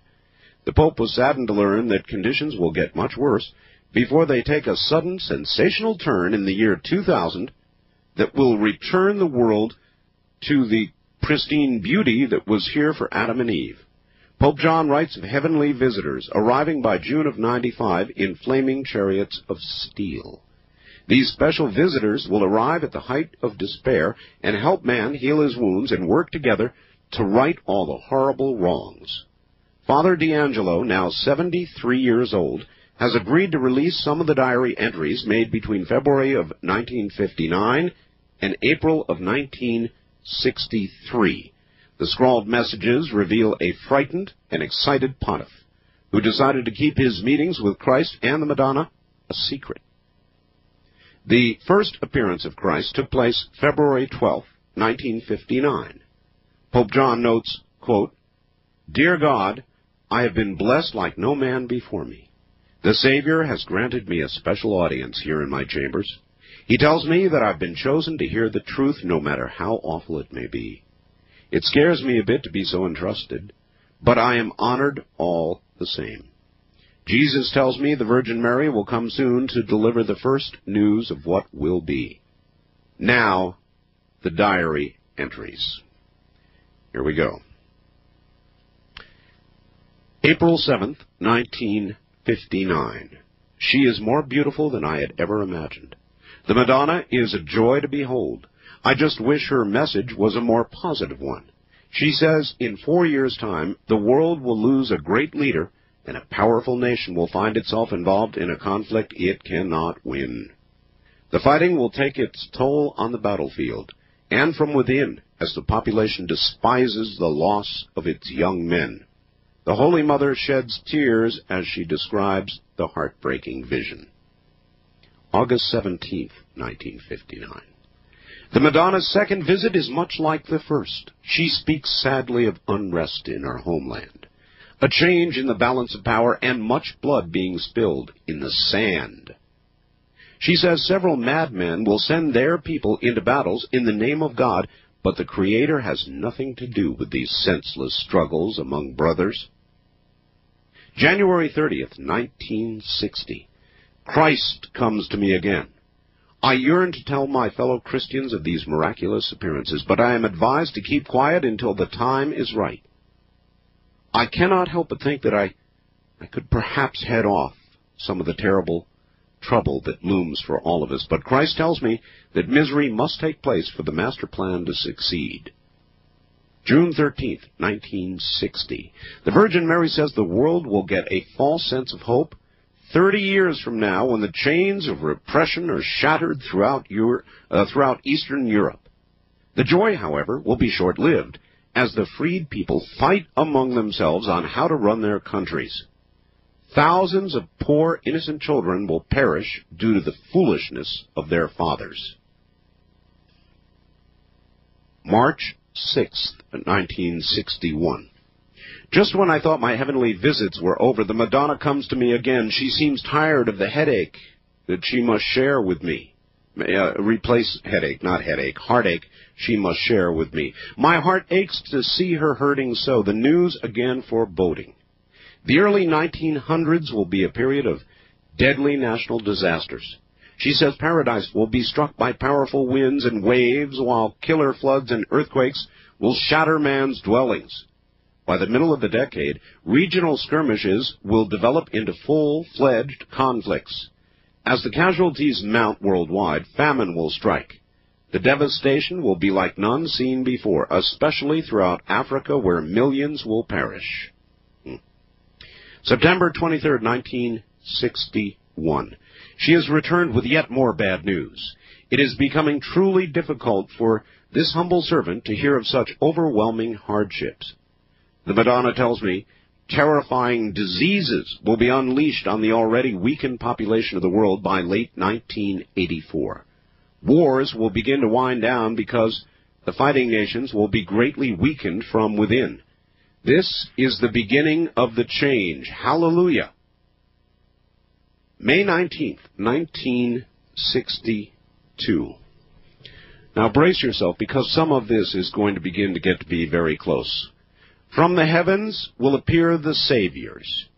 They will arrive June 5th, 1995, and begin the task of assisting in the cleanup and repair of the environment in the crippled countries. Many will fear these odd-looking beings, but they come in peace and will, with God's guidance, transform Earth from a charred spinning rock to a lush oasis in space. The survivors will flourish in a world without war, disease, or hatred. My heart is finally at peace with this knowledge that there is hope for humanity. June 2nd, 1962. The Madonna tells me this will be her final visit. It is a joyous one, for she shares tremendous news. As the year 1998 arrives, our heavenly friends will have shared much of their advanced knowledge. Mankind will at last wipe out most of its diseases, and our lifespan will increase to the length of those listed in the Bible. The visitors will also share the remarkable power of resurrection, and throngs of wrongly dead will rise again. Finally, a wondrous miracle will take place in the sky above New York City, December 25th, 2000, the year 2000, when millions will witness the sensational appearance of a Messiah who will announce the beginning of a second paradise here on earth. Pope John the 23rd died a year later, before he ever had a chance to release his predictions.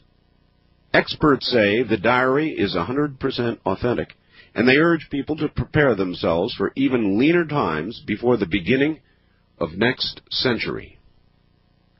There it is, ladies and gentlemen.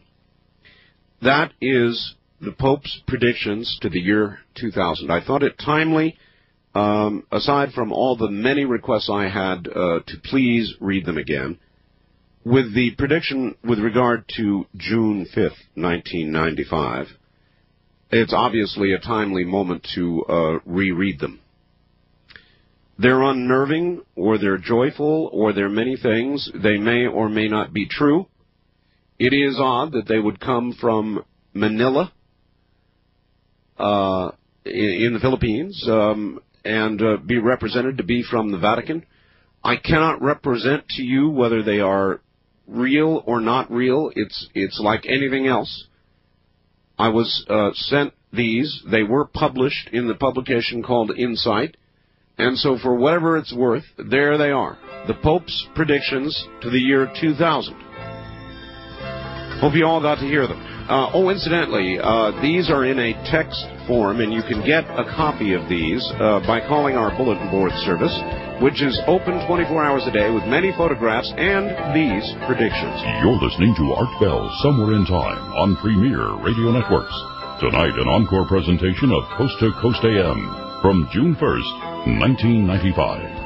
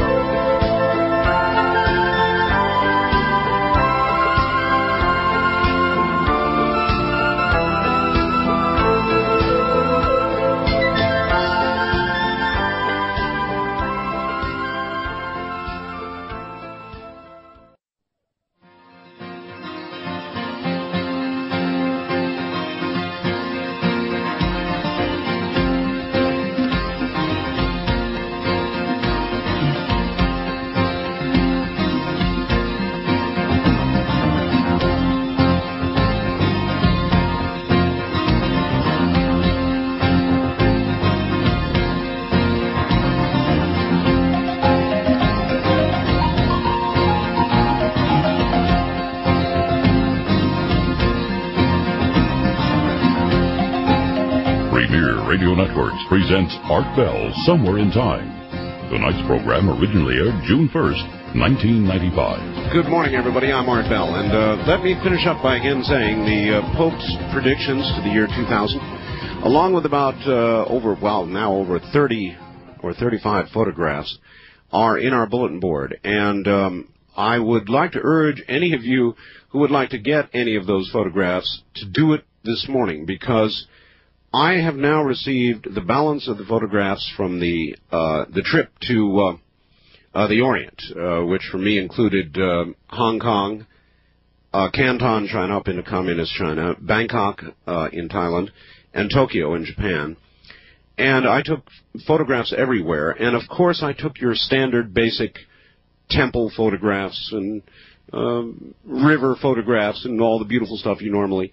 But to me, and I might add, with my wife's blessing, there are some very beautiful women in all of those locations, even up in Communist China. And so I sought out several beautiful women from each country, and I took their photograph, and I've got some of those photographs. I think they are as much of a... You see, I love women, and they're as much a part of anybody's culture as temples and all the rest of it. Women are serious animals. And so I've got some real beauts. And I do have some beautiful photographs of... well, all kinds of things that had to do with the trip, and I think I'm going to be posting those probably, no guarantee, but probably tomorrow. So if you're going to get into the bulletin board, you ought to do it now, because once I post those, it's going to go nuts, and nobody's going to be able to get in. We've got a lot of other things we're going to do, too, by the way. We're going to put Bob Crane's, I'm going to put Bob Crane's lineup, photographs of his lineup in that bulletin board. I'm going to put pictures of Dexter Yard's flowers in there. In fact, I may do that tomorrow. We're just going to put all kinds of things, and there'll be a chronology of the whole China trip in there photographically. Now, for those of you that don't have computers, we're going to be publishing a lot of good color photographs of the same stuff in our newsletter.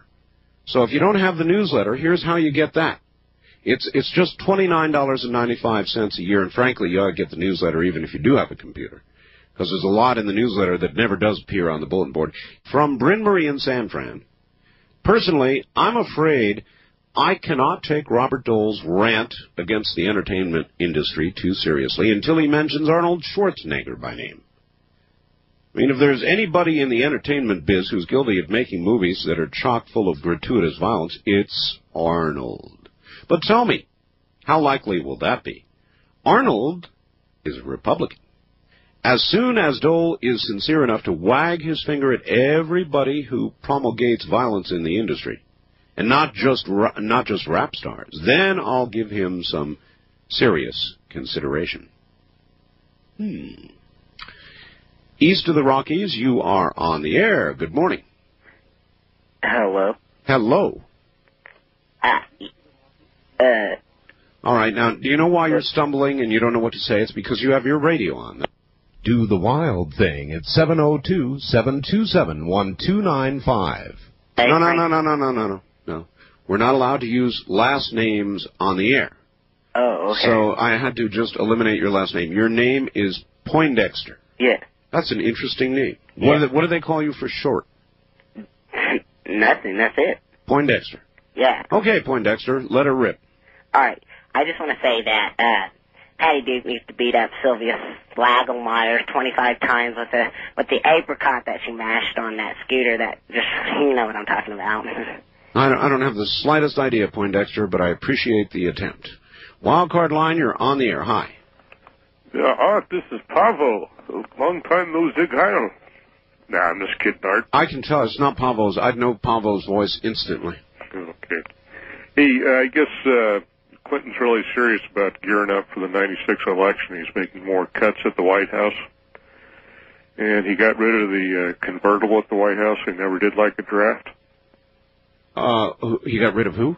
The convertible at the White House. You know, the convertible? Yeah. And because he never did like a draft. Oh. Sorry, I guess I should laugh there, but somehow it didn't hit the point. Anyway, did you hear at the O.J. trial when I think it was Cochran was talking to Simpson?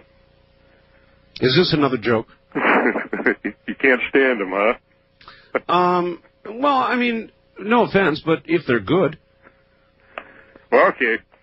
Anyway, Cochran told them there's good news and bad news. The bad news, they found O.J.'s blood everywhere, you know, at the murder scene, in his car, in his home. And O.J. said, well, what's the good news? And he says, well, your cholesterol's down.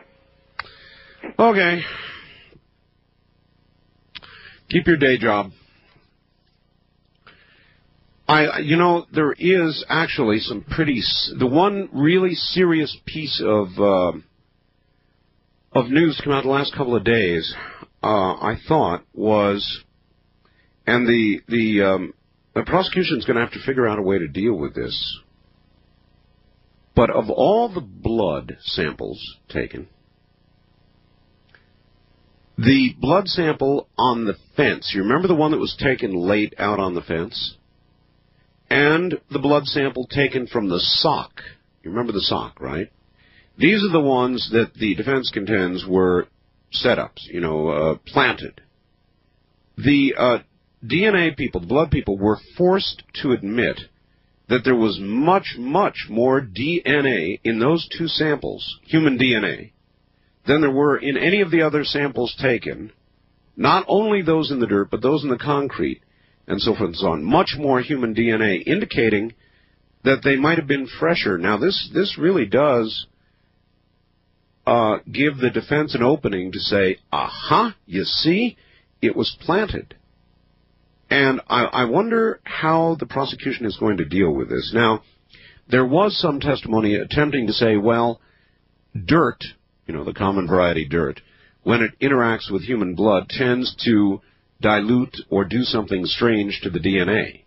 But now bear in mind that a lot of that blood was taken from locations other than those with dirt. So why would there be more DNA in those samples that had been, for example, out on the fence, that supposedly had been there and out in the weather for a long time? I thought that was a very interesting a bit of testimony. West of the Rockies, you're on the air. I'm just Josh in Portland. I'm 14. Hi, Josh. And it's my first call. Well, welcome. Yeah, my first listen on KEX. Yes, sir.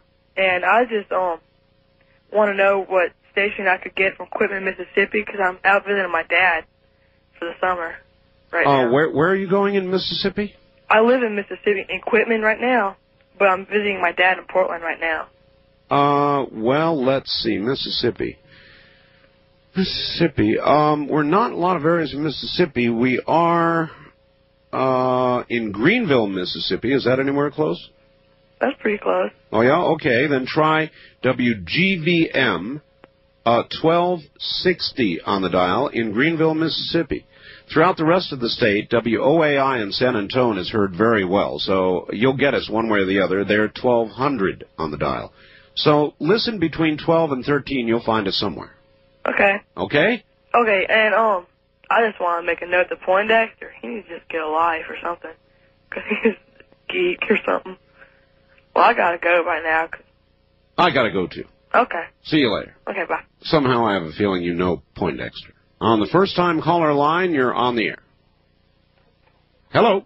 Hi, Art. How you doing? I'm doing okay. Turn your radio off, please. You got it. This is John calling from San Diego, Kogoland. Yes, sir? And I just wanted to thank you for being the talk show host that you are. You're like the voice of reasonableness in the wilderness.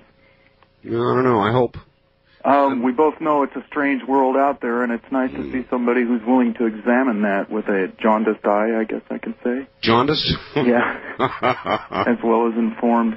The main reason I called was I was calling in reference to the gentleman whose son was in the Army in Macedonia. Yes, uh-huh. I was kind of concerned. I'm an Air Force veteran of 10 years, and my major point was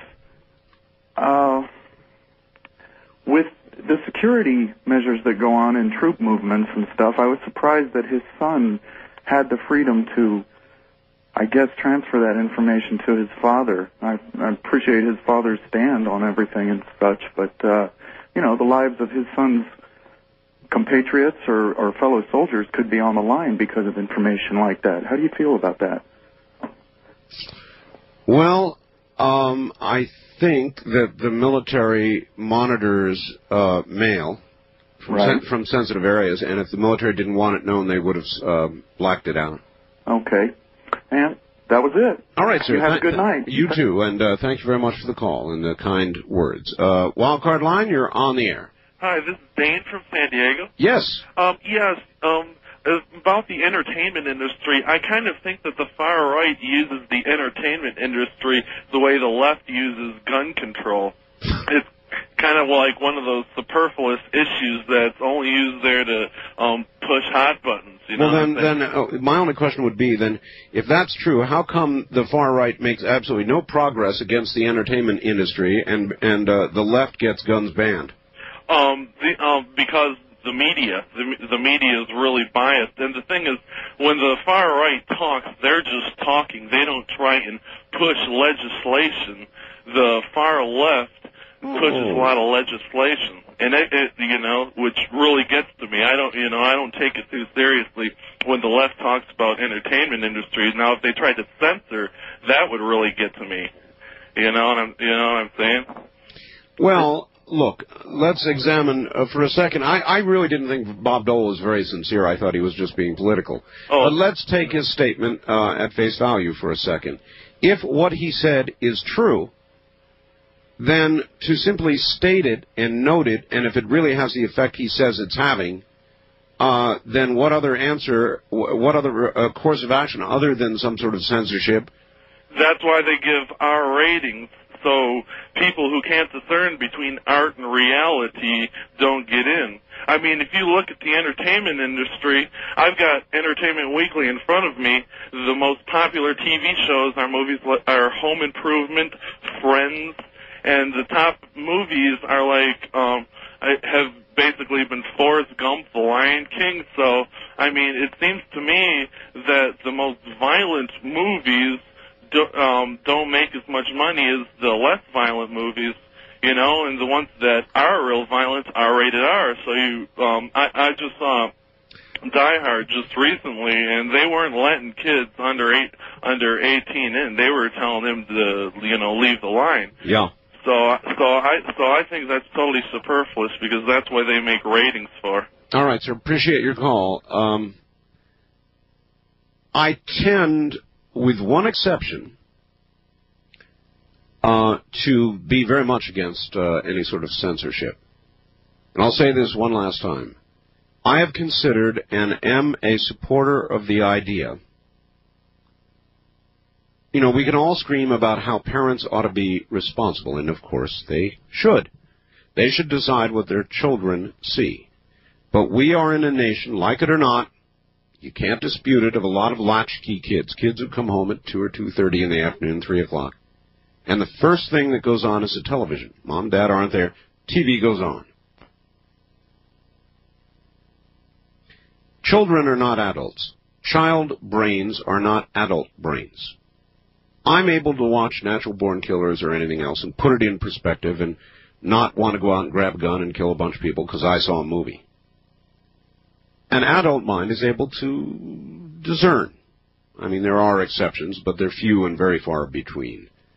A child's mind is a very different thing. It's in its formative stages. It's still absorbing. And it does not have enough life reference many times to understand what it's seeing is not reality. So it seems to me it would be reasonable. I like to advertise myself as a reasonable person. I think of myself that way. To control the content of television during the hours that children are coming home from school and are awake. After that, television can be television. I don't feel the same way about movies. They're rated. Parents need to make decisions. You've got to pay. You've got to make a conscious choice. Television is coming into everybody's home.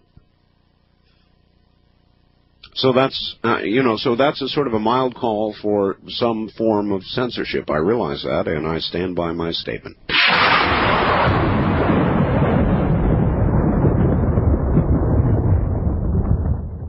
On the toll-free line, you're on the air. Hello. Hi, this is Joe in San Francisco. Hi, Joe. I'm the Newt fan out here. Oh, you are? All right, okay. I think Newt's going to run. I'm almost sure of it now. I would think that a Newt Gingrich fan in San Francisco would be in danger of being lynched, at the very least. Well, yes, you might say that. I mean, would you, for example, go down the street shouting, Newt, Newt, I love Newt?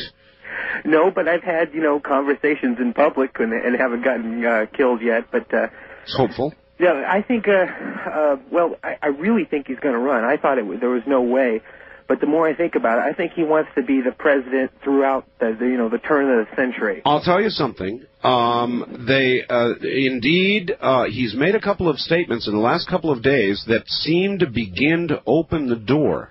Well, he didn't say no. Whereas before he said he had decided to call it off a few months ago. Right. But then on Meet the Press, he said, well, I don't know, I'm not going to rule it out. That's right. And then, now I know I think the wheels are in motion because he went off with Rush and William Bennett down and they had a powwow and Rush talked about it and said that, I think there's a 51% chance he's going to run.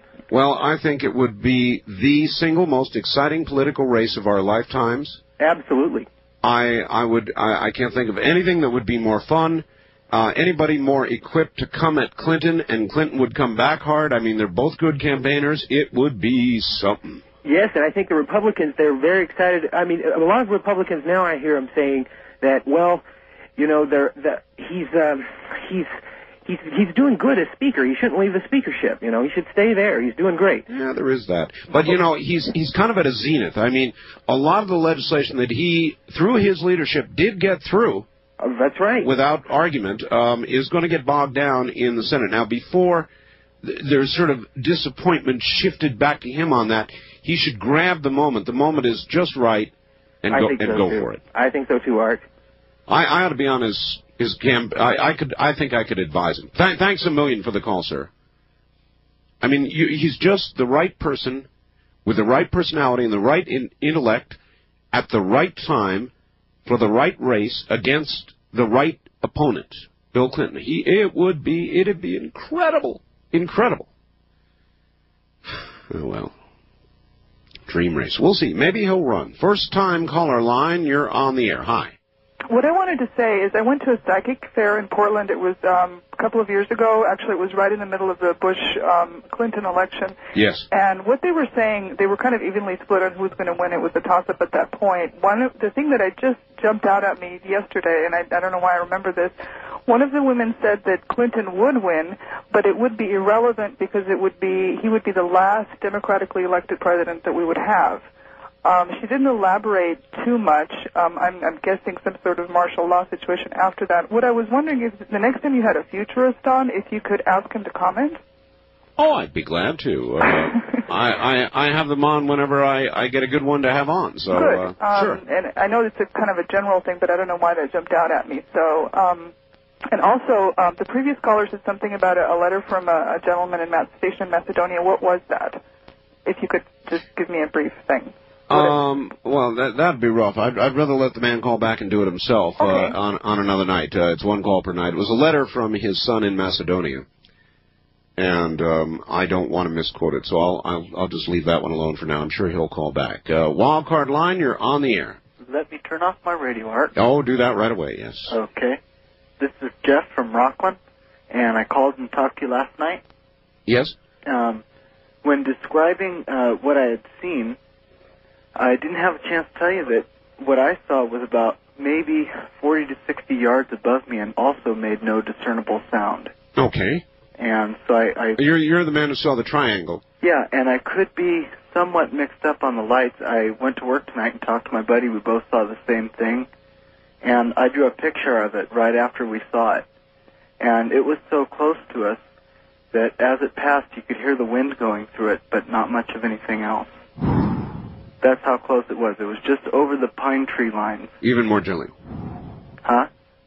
Just sort of very gently, sort of a breeze sound, not a motor sound. Right, very slow. And it went by so slow, we wondered how something so big could support itself. And we weren't thinking UFO because it didn't look like anything we knew of a UFO. Sure. So we thought it was some kind of new high-tech bomber or something. Well, you've got to bear in mind that is possible. I mean, we've got things that we're working on that I'm sure we don't know about. That's why they call it Dreamland right next to me over here. We'll be right back. You're listening to Art Bell Somewhere in Time, tonight featuring a replay of Coast to Coast AM from June 1st, 1995.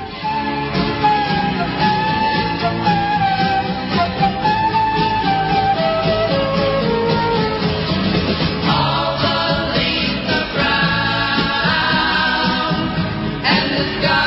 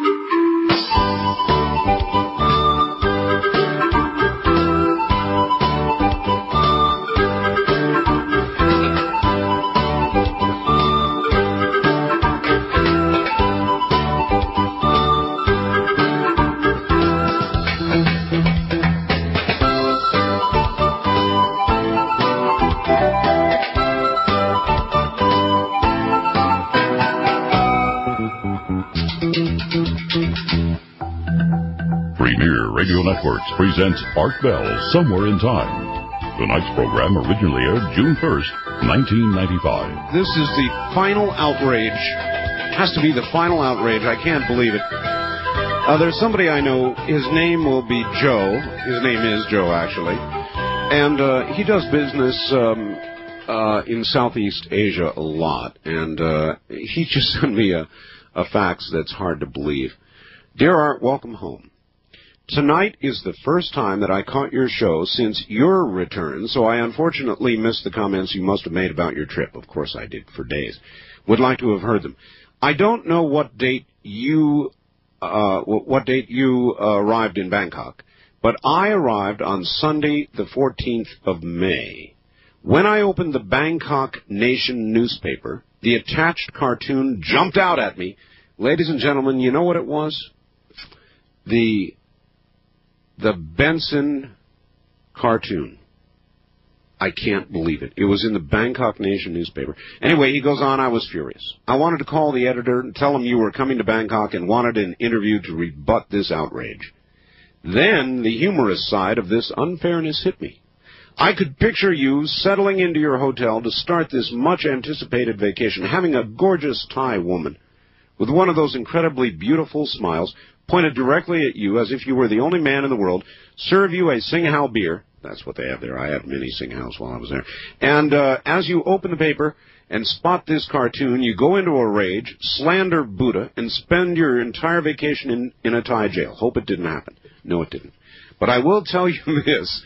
Had I known it ran in a Thai paper, I would have been much more cautious about giving out my name.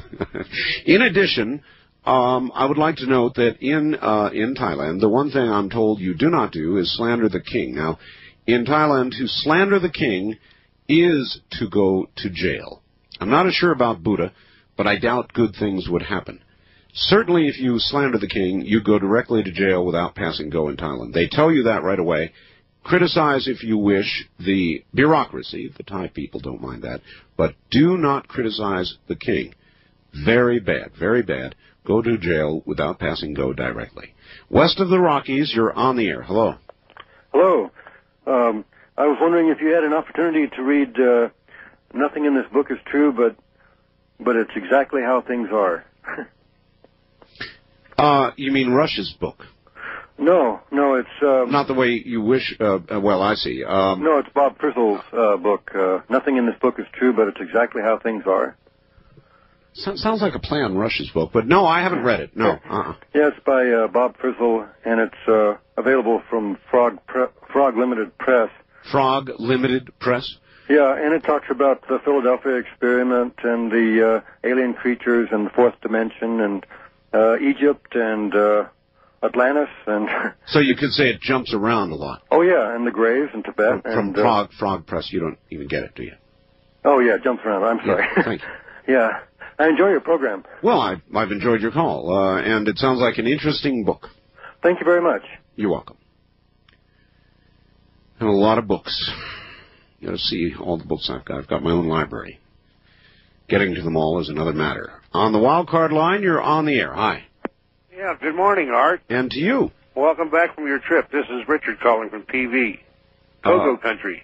Where? Palos Verdes. Palos Verdes, okay. Well, Yeah. see, that could mean Pahrump Valley. Yeah, see, I enjoyed your first broadcast on your return. Welcome back to the good old USA. It's always good to get back. Yeah, listen, Art, you know, you really fascinate me. Star Trek is one of my favorite science fiction shows, you know. There's a lot there for a person's imagination, you know, and you do a lot of phenomenal things, and you're in very much of a leadership position in the United States, as far as I'm concerned, because... No, I'm not. Look, don't confuse talk show hosting with leadership. It's not leadership. It's talk show hosting. Leadership is when you get elected, and even then it's hard to find. Well, I mean, you have a tremendous amount of impact on the peoples, throughout all your 170 stations. That might be so. And, the other night, when you had to broadcast, the gentleman called in, and this is one of the reasons why I called you about. He was talking to you about this gentleman by the name of Ted Gunderson, who's locally out here in Santa Monica, Yes. I've never had the privilege of meeting the man in person, but I have spoke to him a long time ago, 1992, on the telephone. Right. And he wrote this article, and there's a lot to this article, and he's in Santa Monica, and I really would love to challenge that you'd have him on the air to talk about this. The man has put his life on the line, believe me. He's 28 years, he's an expert on security and terrorism in the FBI, retired FBI agent, and the man has got a lot to say about this situation. I mean, he refers to it as electrohydrodynamic gaseous fuel device, and he says only those persons who need to possess knowledge of research classified at the very highest level of top secret by the U.S. government, in addition to access to a vast array of chemical and electronic components. All right, well, I'll tell you what. Have him contact me, and... I beg pardon? Have him contact me, and we'll talk about it. Well, I mean, he's in the phone book in Santa Monica, California. Okay. Well, I'll give you his number if you like. No, not here. You can fax it to me, sir, or send it to me in a letter, but please don't give it out over the air. But I'm glad. I'm always glad to talk to anybody who would make an interesting guest. You will find out as time goes on. I don't have guests on the show just to have them on. There's got to be some. Either it's got to relate to something hot going on, or it's got to be a lot of fun, or it's got to be really fascinating, or I just don't fill up time with guests. Otherwise, we've got open lines to do here. West of the Rockies, you're on the air. Yeah, hey, Art, how you doing? Pretty well. Okay, this is Anthony from Cottonwood, California. Hi.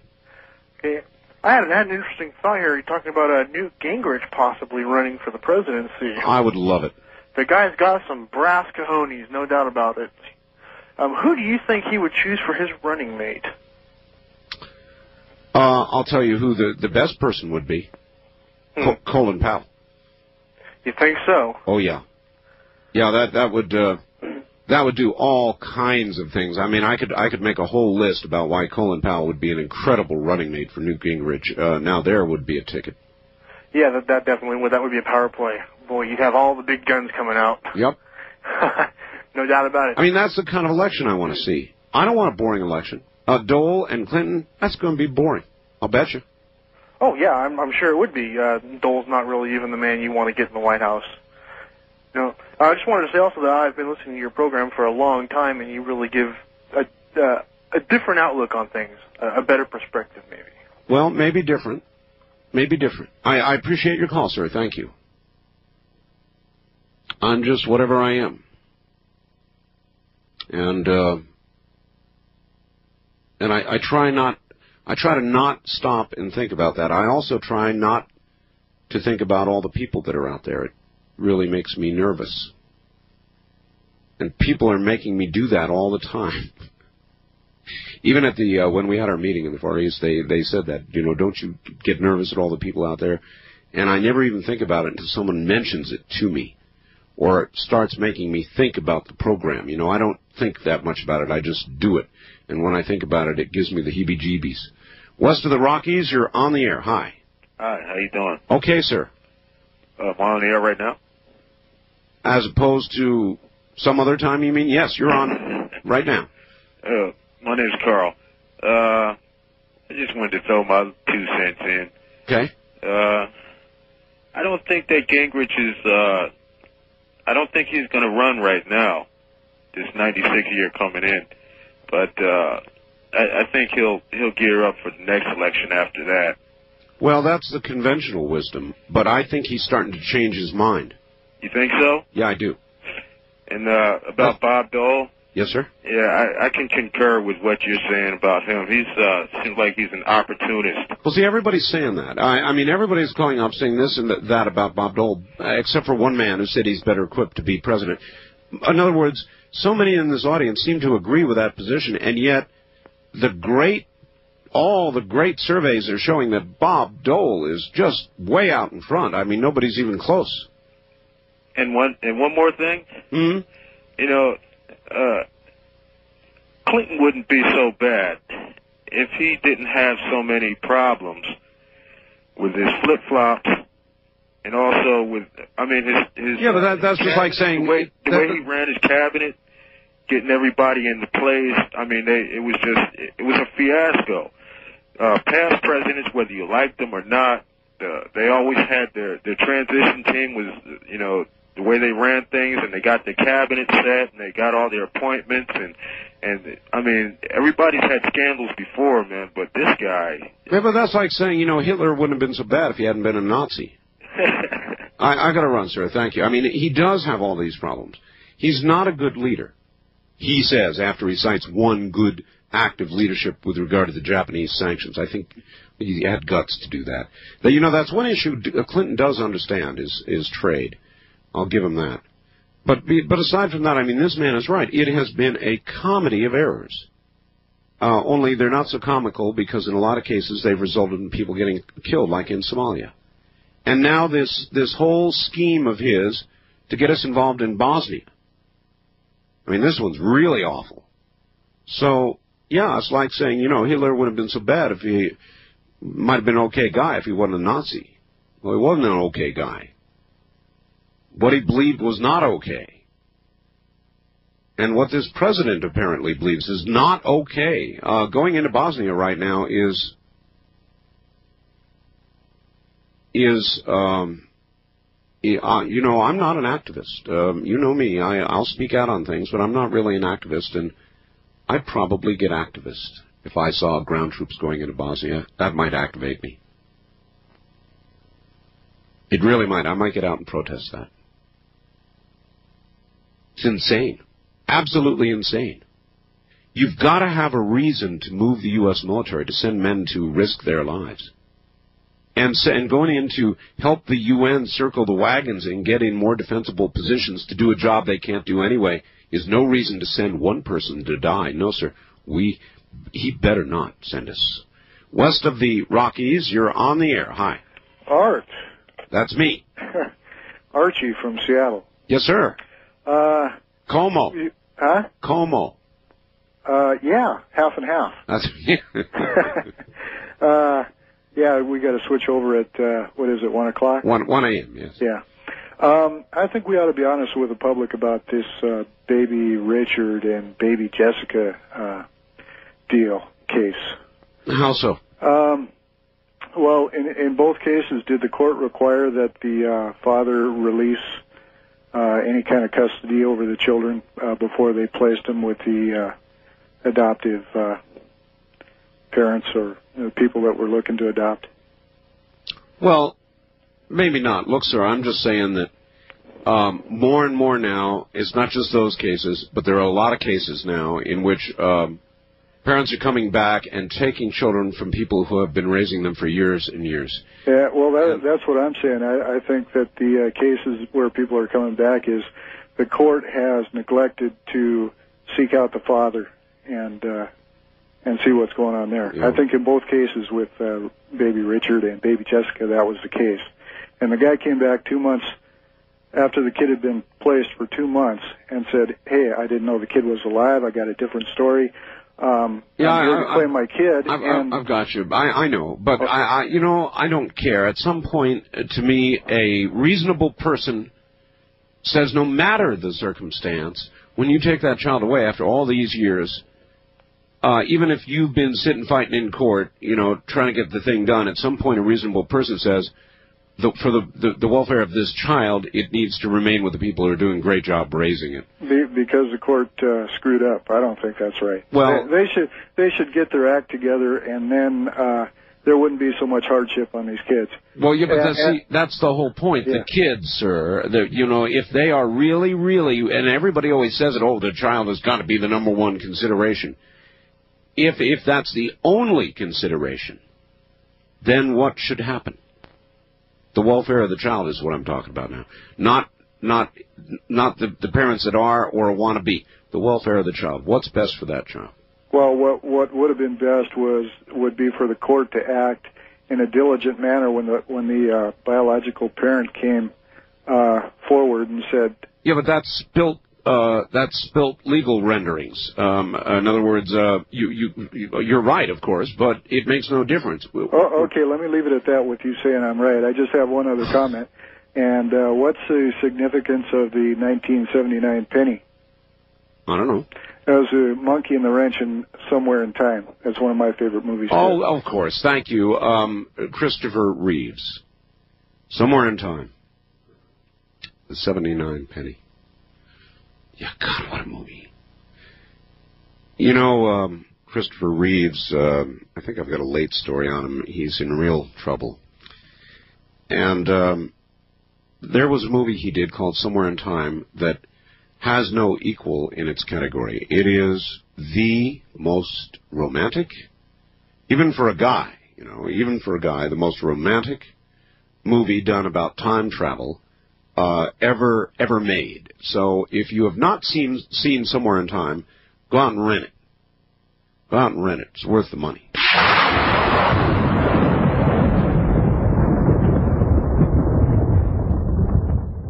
First-time caller line, you're on the air.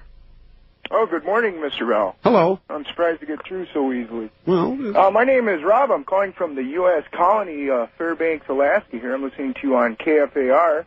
The U.S. colony? Yeah.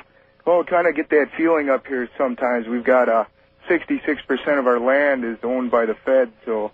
Well, look, I'm in Nevada.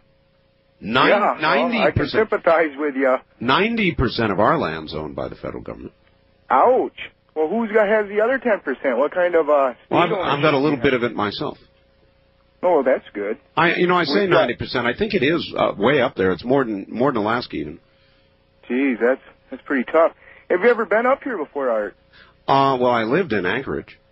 Did you? Oh, yeah. I know it's when I first moved up here, one of the most striking things when I came flying in was just the lack of industry. You know, I had grown up in the Milwaukee area back in Wisconsin. Listen, I've got some news for you. I may be coming to Fairbanks in August.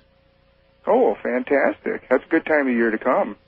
Well, the days are still long. It's a wimpy time of year to come, and I wanted to come. I really wanted to come up to Fairbanks in January or February, but it didn't work out. I was ready to go. I bought my wife.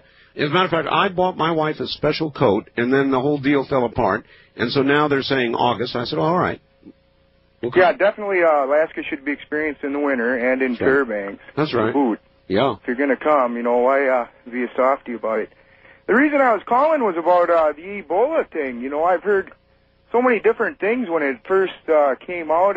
When the first time I heard the story, there was like 100 and some deaths, and then by the next day they had it down to like 40. Mm-hmm. And then at the end of last week, I just all reporting of any kind kind of dropped right off the end. I wonder if you had any news about what was going on over there. Well, maybe some of the people doing the counting are infected. Huh. That's a Weisenheimer remark, but and I appreciate the call, sir. Thank you. But the truth is, it's like a war zone. And any of the numbers coming out of Africa right now are just simply not to be trusted. As far as I'm concerned, what the CDC is telling us about Africa should not be trusted. It's now dropped out of the news. That doesn't necessarily mean a thing. What I'm saying is, don't believe them. This is one case where I truly believe that if there were serious news, not good, regarding Ebola, airborne, whatever, they would not tell us. They absolutely wouldn't tell us. So this is one case where you're going to have to rely on, to some degree, the press.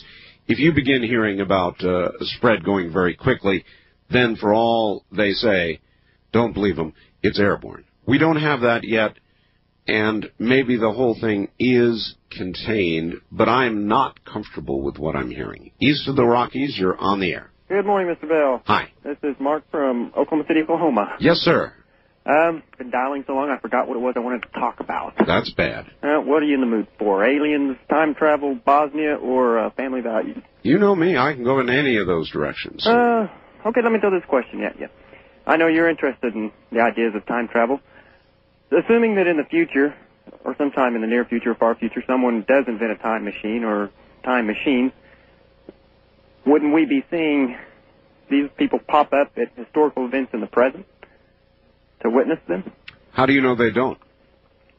Well, in other words, as they have traveled in time, right? What gives you the idea they would be necessarily visible in this dimension to us at all?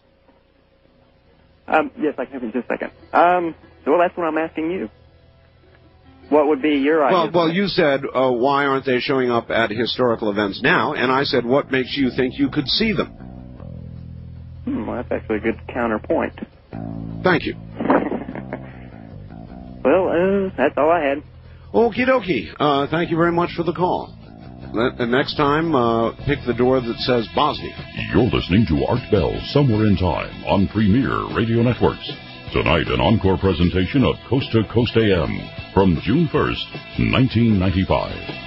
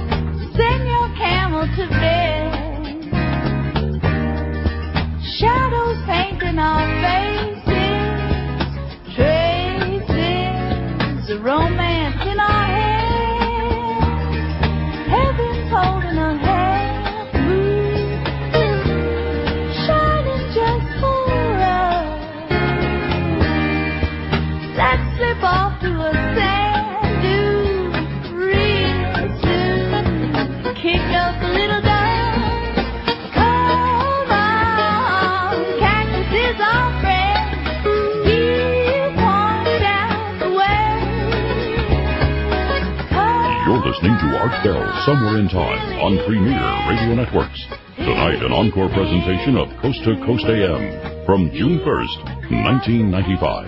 This is my desert music. West of the Rockies, you're on the air. Hi. Hi, Art? Yes. Cool. I've been I'm one of these people that, called and got in the first time. Yes. Yeah. Oh, I see. Where are you? I'm in Phoenix, Arizona. Phoenix, KFYI. Yeah. Okay, I, love to hate you. You know, I really love your show and really hate your politics. I see. Well, at least you listen. Oh, yeah. I went out and, registered to vote for the first time in 20 years the other day. Democrat. Really? Yeah. I did that? Yes, you did. You were totally responsible. I started listening to your show because my boyfriend's Republican, and we work nights in a factory. The both of you? Yeah. Mm-hmm. And he's Republican, and he doesn't really listen to you that much anymore. But you do? Yes, I do. I'm not sure what all this is I love saying. your show. You really, I say, it's kind of a dilemma. I'd love to hate you. I can accept that. I can live with that. Cool. You know. But there's some Republican ideas I like. I like the death penalty, you know. I like the chain gang thing. You do? Yeah. But, you know, that's all I can think of, really. You know, most of your ideas I really hate. Like what? Like what? Like what? Like, the abortion thing. Abortion? Yeah. Okay. What is it you hate about my position on abortion is that I'm pro-birth control. You're pro-birth control. Mm-hmm. That's sort of okay. Is it? Sort of. You know, it's better than an abortion, huh? Isn't it? Well, I had an abortion once, 20 years ago. It's not something I'm real proud of. Well, then it's not something that'd be good, is it? No, it's not a good thing. So if you'd been taking birth control, you would have never had to make that decision, would you? Yeah, you're right. You're right, but, you know, like young people don't want to go in a drugstore and ask for, like, contraceptives, you know. Well, that was then. This is now. When I was young people didn't want to go do that. That's true. And I'm sure that's true of you, too. It really is true. It would be a big embarrassment to go into a drugstore and ask for a condom. Especially for a girl, like 20 years ago. Especially. No, I understand that. All right. Well, thank you. That was a good call. I think the decision should be avoided completely. I mean, it's an outrage. Having, 1.5 or 6 million abortions a year in this country now? That's awful. I don't really even care which side of the argument you're on. It's awful. You've got to admit that's awful. And the one way to prevent it is to prevent the decision. Now, this is not 20 or 30 years ago. This is now, and birth control is not a big deal to talk about, and it sure isn't a big deal to ask about. And that ought to be the answer. So that really is, but basically, yeah, I'm pro-life. I don't like abortion. I'll tell you, I don't like abortion. Just like that lady said, she had one. She's not proud of it, not happy about it. Would it not have been better for her not to have even had to contemplate that decision? Of course. Wildcard line, you're on the air. Hello. Good morning, Art. This is Ken calling from KVI territory. From where? Oh, KVI? Yeah, KVI. Except up here in Seattle, Washington. I'm not on KVI now. You know, that's one thing I don't understand. Some mornings, it seems like every other day you're on KVI, and then you're on Coma. Then you're on KVI, then you're on Coma. Oh, now you're mixing me up. See, I thought we were on KVI until 1 o'clock in the morning, and then after 1, we're on Coma. Maybe you are, because sometimes I listen to you at some different times. Sometimes I listen to you earlier. Sometimes I listen to you later in the evening, depending on when I finish my homework. Well, then that's your answer. A quick question. You said you worked in cable. Yes. What exactly did you do in cable? I worked for the Times Mirror Corporation, which initially was Times Mirror, and in Las Vegas, and I, with a very good friend of mine, built all the what's called the head end, the microwave gear, the satellite reception gear, the channel processors, the scrambling, you name it. I did all of that. I built all that, and then ran that department for about 5 years. Yeah, I worked for a cable company by the name of Cable Plus. I was what's called a head end tech. Yeah, I worked for Cable Plus. That's established out here. Its home office is in Bellevue, Washington. We do have quite a few apartment complexes that we service down there in Las Vegas. Second question I have for you is what does your education consist of? Just out of curiosity. My education consists of high school and a couple of years of college. Oh, so you went to like a junior college and received a AA? University of Maryland. Oh, really? Mm-hmm. I was always curious about that. Okay, Art. Well, you have a good morning. Thank you. Thank you. See you later. Let's see. Going here, west of the Rockies, you're on the air. Good morning. Good morning. Hello. I'm calling from KENI up here in Anchorage. Anchorage, Alaska. Land of the midnight sun. Right, and it's still rather light outside here. Not quite like Fairbanks where you'll be going, but... let's see. What time is it up there now? Right now it's 2:40. 2:40 in the morning, and the sun just kind of gets real low, and goes beyond the horizon, but the light effect's still here. I wonder. Hey, I wonder. Do you think the sun is still up in Fairbanks? Yeah, the summer solstice is, I think, June 27th. Yeah, that's right. We're getting close.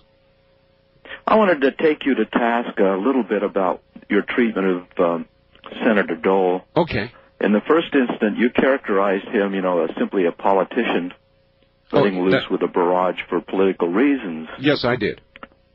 And you took position on that, which I can't fault you for because it's more interesting when you do have a bias there.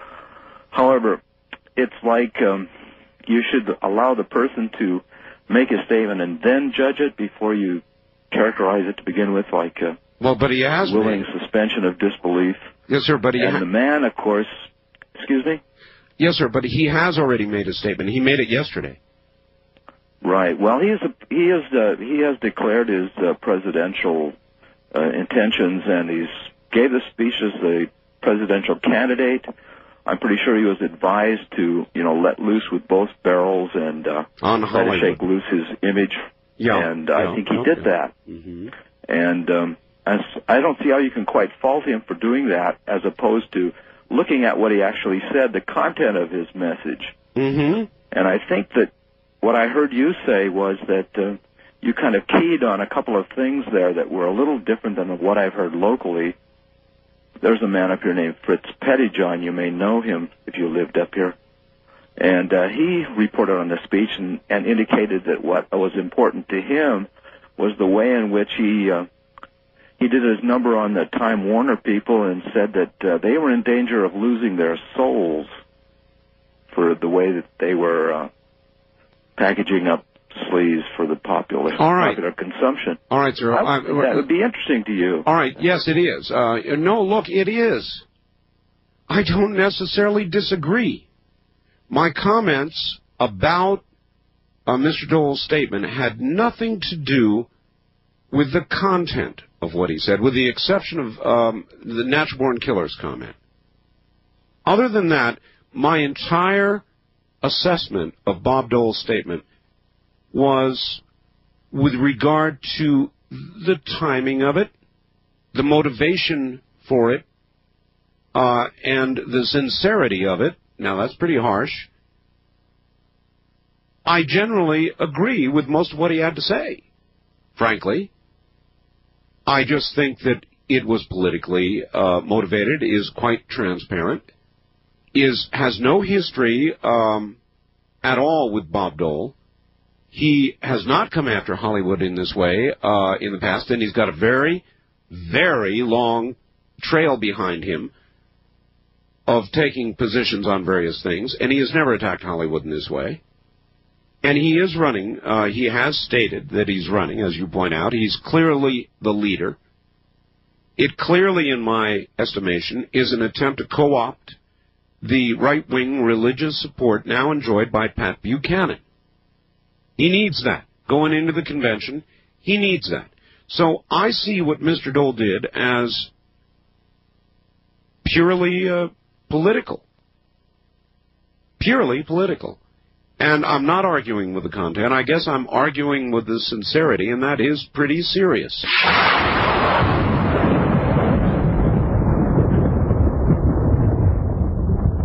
On the wild card line, you're on the air. Oh, yes. Hi, Art. Welcome back. Thank you. I have a suggestion about opposing Clinton.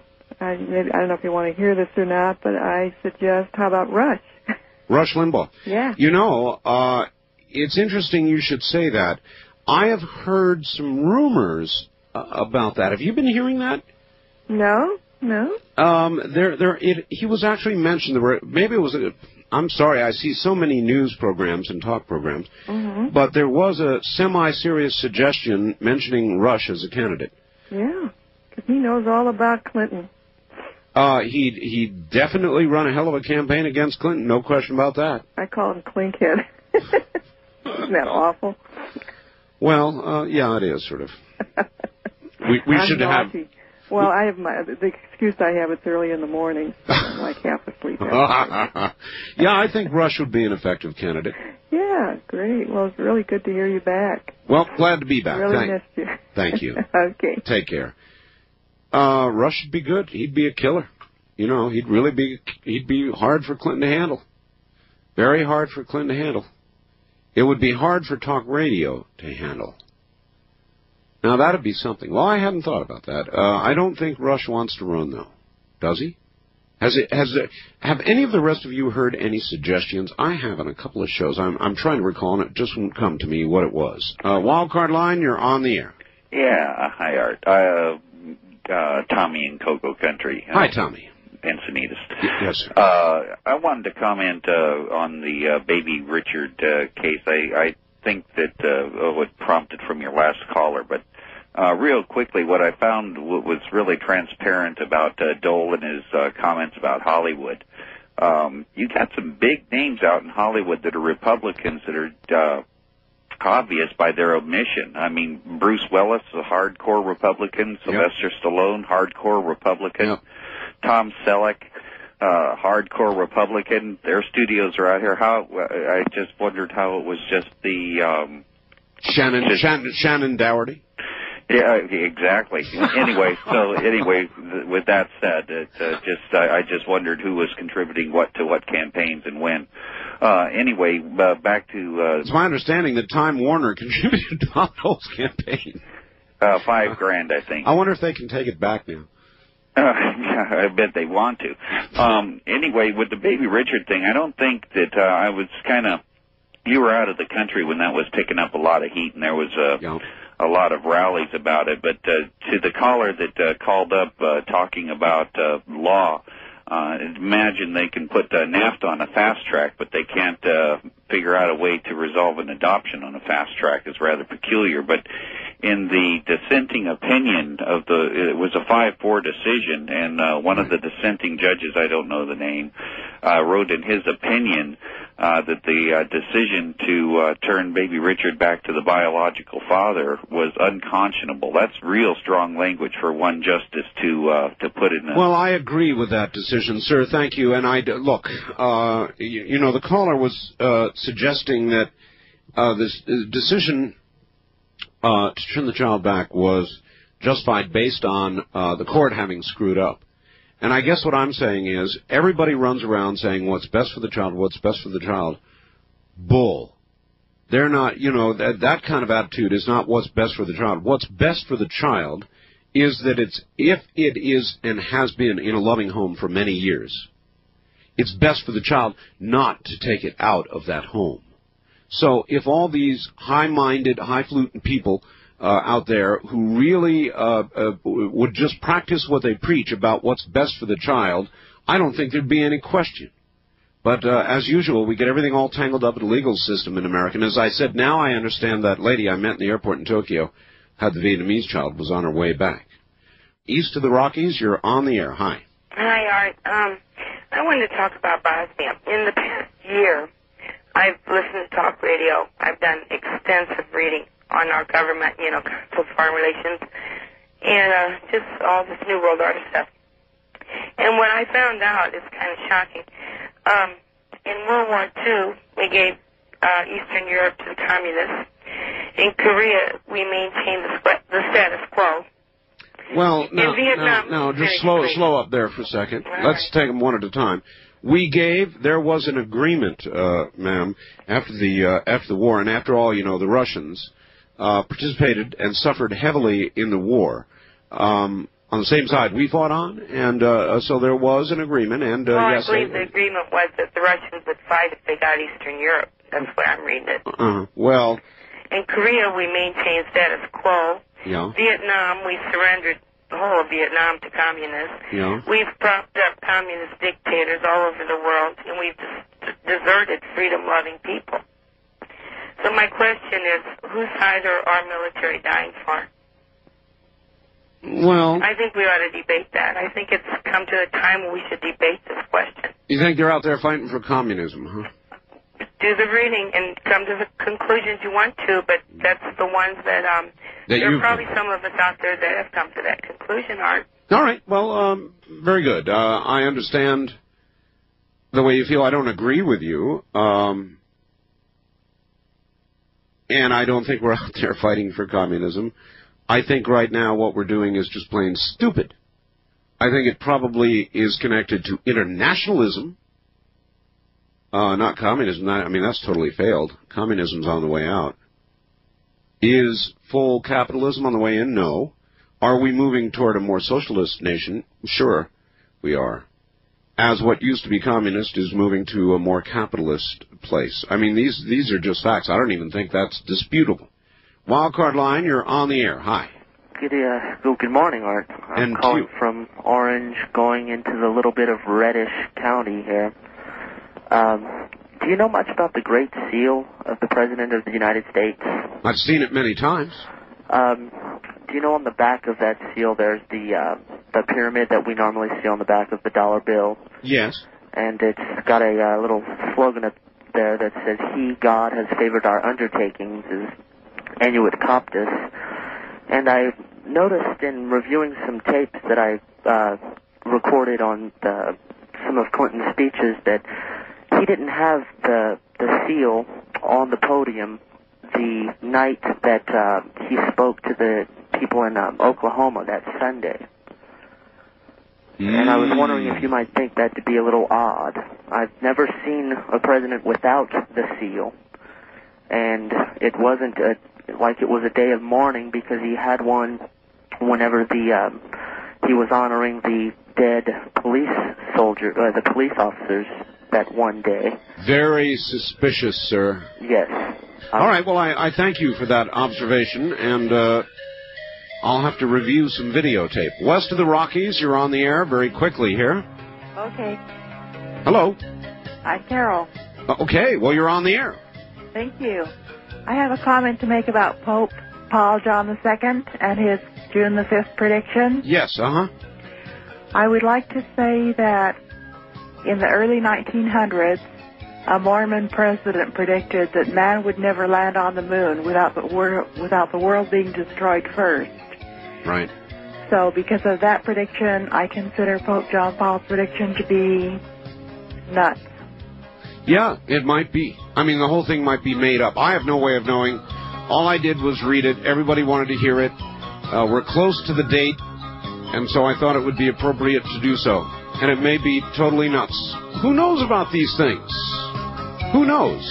Of course, June 5th's coming up pretty quickly, so we'll find out, won't we? I'm sorry, that's all the time there is. We're ruled by the clock. I think I've got an interview coming up on KFYI in about an hour or so. We'll see.